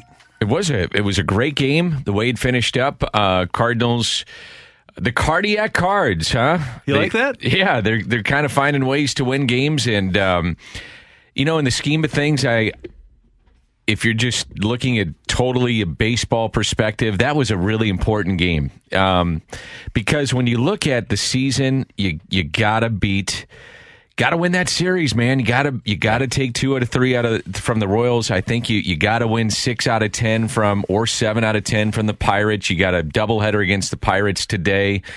I think the Detroit series, you gotta win those kind of series. So now what do we got? 20 games in. So we're a third of the way of the season in. That's Hey, we hit a milestone. Yeah. That's a positive That's thing, a huge Randy. positive. So that's a good thing. Kind of an odd feeling at the ballpark yesterday with all the things happening in our world, but a nice finish to the game. So strictly from a baseball point of view, it was a nice, really nice win for the Cardinals. And I have watched, obviously, all the action this year. And Thanks. even though Colton I Wong, appreciate that, Randy. It's important to me. Awesome. And I've listened. But I think one thing that maybe hasn't struck a lot of us is when we talk about Mike Shildt and his staff, 3 years ago, is there a chance that Colton Wong could have had the at-bat that he had to win the game last night? No, and I thought about that. I didn't want to bring it up because I don't want to rub salt into the wound of Mike Matheny. But, when Mike was let go, I did say it initially. I don't know if you remember this. I said the one player that I think is going to take off is, and I really do believe this, and I have felt this at the time, was Colton Wong. I just felt that Colton Wong would thrive under Mike Shildt. Those two had a relationship, and I just felt that Colton's the kind of guy that you just go let him play. You let him play against righties, lefties. You put him into the lineup, and if you have to make that decision late in the game against a tough lefty and you sit him down, you tell him, hey, we're gonna, Josh Hader's into the game. Mm-hmm. We're gonna pinch hit for you, but you're back in there tomorrow, and let him play. Just let him play. Let him show his skills. He's a highly skilled player, as we saw with that great double play that he turned last night. Man, was that nice. That was a great call because it was Ozzie-esque, and he has. He's thrived under Mike Shildt. Those two had a great relationship in the minor leagues, and take the reins off, let the guy go. And he would come up to the plate. It was my impression, and I don't think it was incorrect, that he was a guy that came up to the plate, and his approach was, I'm going to swing as hard as I can in case I hit it. And last night he showed such great patience. He went up there with the idea of taking a walk from that guy. The pressure was on Rosario, too, who couldn't find the plate, also couldn't find his slider. So if he saw a spin out of the hand, just lay off it. And he did. And you could see he just couldn't find it. And then he couldn't find his fastball. And then the bases are loaded. So, all of a sudden, the pressure was on. I was really surprised that Mike Matheny did not take Rosenthal out earlier. Now, Mike, I think, was going for broke in a couple ways. I think he wanted the series, clearly, against his former team. And I think Rosie wanted that series, too. Mike went out and was maybe going to go get Rosenthal, and you could see Trevor said, I'm good, I want it. Yeah. Now, any closer, any pitcher is going to say, I want it. And if they don't say that, they probably shouldn't be in the big leagues. But you got to take that decision from him. And if you had the lefty up, I thought that's when you go get him and bring the lefty-lefty matchup at that point. He didn't do it. And Rosenthal had pitched the day before, and now he's at 30-plus pitches. That was kind of a tough decision for him to make. And then he didn't want him to face Yachty, and I thought that's when you want him to face. If you're going to go for broke, you might as well just let him face him there. And if you're going to lose, you lose with him. If you win, you win with him. Yeah. One other part of that game from Mike's standpoint, I love the idea of squeezing for an insurance run. Don't try to make a guy bunt that can't bunt. And that guy, I didn't like it though. You had a lefty doing it. The only way you do it is if you know that he's going to get it down, and it's got to be a true squeeze. It can't be a safety squeeze. If you're going to make it work, it has to be 100% that it's going to work. It's got to work. I didn't understand that. You got a couple cracks at it, let him swing the bat. Yeah. I didn't like that either. No, not from that guy. So today we've got the doubleheader. Hey, with everything that happened with COVID-19, the saving grace, Danny, for this franchise might be the 7-inning doubleheader. It's got to be. And let's hope we play today. I would assume that we are. I haven't looked at the Major League schedule. I bet you maybe would know better than I. I'm assuming the Cardinals have to be one of the first games out of the chute today because it's a day game. I don't believe the Pirates played last night. So, with what's happening in our world, I'm not sure if the Pirates would say we're not going to play today because they didn't have the chance to say we're not going to play last night. They have some African American players. Would they want to not play? I don't know. Don't know. You just don't know until you get to the ballpark. Like last night, we didn't know. We got to the ballpark and I was watching up in the booth and.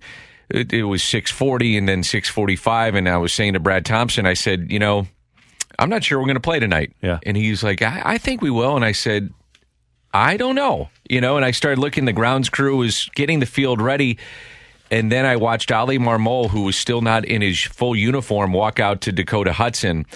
And I said, I'm not sure we're playing, because he went out and walked out and Dakota wasn't getting loose. So he was kind of half stretching, you know what I mean? For lack of a better term, just almost like, like the Suzanne Summers, doing a little waist, kind of thing, I'm trying to give you a visual of it. What's the calisthenics, I guess, right. Some of those things, but hadn't really picked up a baseball and just even played catch. And then the Royals came out with their catcher and their starter, and they weren't really doing anything either. So we didn't know what was going on, and no one at the ballpark really knew what was going on except in that clubhouse. So I guess we'll find out more when we get to the ballpark, and that's the way 2020 has been, and you just roll with it. See what happens. Did say last night that Fowler will be ready to go today. Good. And I thought they reached, if there is such thing as a happy medium in a situation like this, they reached one with Fowler and Flaherty not sitting, but with the knowledge that because of the COVID layoff, the Cardinals can't afford to have dates where they don't play. What would it be then, Randy? 10 doubleheaders? Yeah, 10 doubleheaders. Yeah, so if they didn't play last night. So we still have 9, including today. Obviously, it's very tough. I do think you're getting into a situation from a baseball perspective, like, for instance, last night or Waino or some of these other guys, KK today could give you 7 innings. Yeah. Now you're getting to a point where the starters are getting stretched out enough to give you a complete game in a 7-inning game. So you're not as heavily relying on your starter or your bullpen. But still, man, it's a lot. There's no other way to put it. I'm going to actually get into some of the numbers in my opening segment, talking about just how I think Mike Shildt has really managed this situation well to give them a shot to get into postseason play. I think there's a couple of times, and I get it, man, from a fan's perspective, you go, why didn't he go to Gant here? Or why didn't you go to Gallegos here? You're managing for the long haul. Yep. You're managing to keep guys healthy, and you may sacrifice the win. Webb gives up a bomb. I get it. You're mad. You're upset, but you're managing for the long haul. And now those guys are going to be fresh. And it's not just the long haul of 2020. It's the long haul of careers of people like Flaherty and Hudson, too. Sure. And now you're seeing what's happening with the Cubs. And we both said, if the Cubs stay healthy, most talented team. But they aren't healthy, and they aren't all performing anymore. And so now they're only 2 games ahead of the Cardinals. It's amazing. Yeah. It's absolutely amazing. And I think if we look back on this season and the Cardinals get into postseason play, you will look back at that first road trip and say, how in the heck did they do this? I still am. I'm looking back at that and going, I just, because I'm tied into the club. So I had friends that were in Milwaukee, and at that time, and I would just text them, just say, how you doing? They're like, well, same old, just watching some Netflix, waking up, sitting in my room. I mean, think about that in a major league season, Randy. Yeah, unreal. It is. That you can't do anything else. It's not just sitting in your room, but it's sitting in your room 24 hours a day. 24 hours a day, and then trying to gear up to play major league teams that have been going full throttle. That is amazing. And it's very hard just to say, okay, let's go. Let's just start playing. And now they're in a rhythm of a season. So important doubleheader today. You got Cleveland tomorrow. My understanding, by the way, as I look out the 101 studios, and we do have some clouds, hopefully no rain coming in today. My understanding is in inclement weather tomorrow. So you may have and it's supposed to be bad tomorrow. So you may have a doubleheader over the weekend. Got to get this one in today, man. Yeah, let's play. So yeah, let's we got to get these 2 in. Got to get these 2 in, but they're very concerned about really bad weather on Friday. So you might be looking at another doubleheader this weekend. What do we got coming up on a Thursday edition of Scoops? Well, let's go down to Orlando. We're going to visit with a guy that is in the bubble. And that's Sean Kelly, our friend that has been calling the NBA playoffs on ESPN Radio. And so his game was affected, one of the games that was affected by the postponement of the NBA playoffs, and just kind of get boots on the ground and what it was like last night. You know, I don't necessarily want to get into the political side of what's going on, so I don't necessarily, just what was it like down there? I'm not a journal person, but I hope there's a lot of people keeping journals over the course of this year. It's crazy. This is the books that we will be able to write about 2020. I said to a friend of mine last night, I said, wouldn't surprise me one bit if we don't play. And this is about, I would say it was about 4:30, 5 o'clock yesterday. He said, oh, you're crazy. He said, we'll play. And I said, no. I said, wouldn't surprise me. And he said, well, what do you mean? That's the NBA. I said, because the Brewers will not play tonight. And when you have one major league team step aside, the Reds were going to be in lockstep with the Brewers. Mm-hmm. And what you may have are other major league teams that say, hey, we understand this to the greater picture of our society and say we want to be in lockstep with you. And I fully understand it. And Mookie Betts he drove the entire Giants-Dodgers situation. Sure. It was. And by the way, not just Mookie Betts. Gabe Kapler was a big part of that. Sure. But then Mookie Betts, once he decided not to play, the Dodgers said, okay, we're on board. Yeah. And you can understand it, Yeah. And I said, if we play, I'll be ready to go. And if we don't, I'll head on home and we'll get ready for another doubleheader. We'll be watching you this afternoon at 1:30. All right. But Thank we'll be you, tuned sir. in now. Well, yes, we got lots of baseball. Want to go through, I think it's really interesting. Third of the way through the season, there's some interesting trends with the Cardinals. I'll be interested to learn them.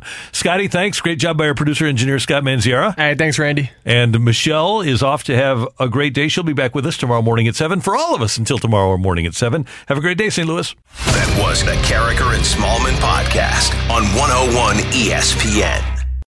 This is the story of the one. As a maintenance engineer, he hears things differently. To the untrained ear, everything on his shop floor might sound fine, but he can hear gears grinding or a belt slipping. So he steps in to fix the problem at hand before it gets out of hand. And he knows Grainger's got the right product he needs to get the job done, which is music to his ears. Call, click Grainger.com, or just stop by. Grainger, for the ones who get it done.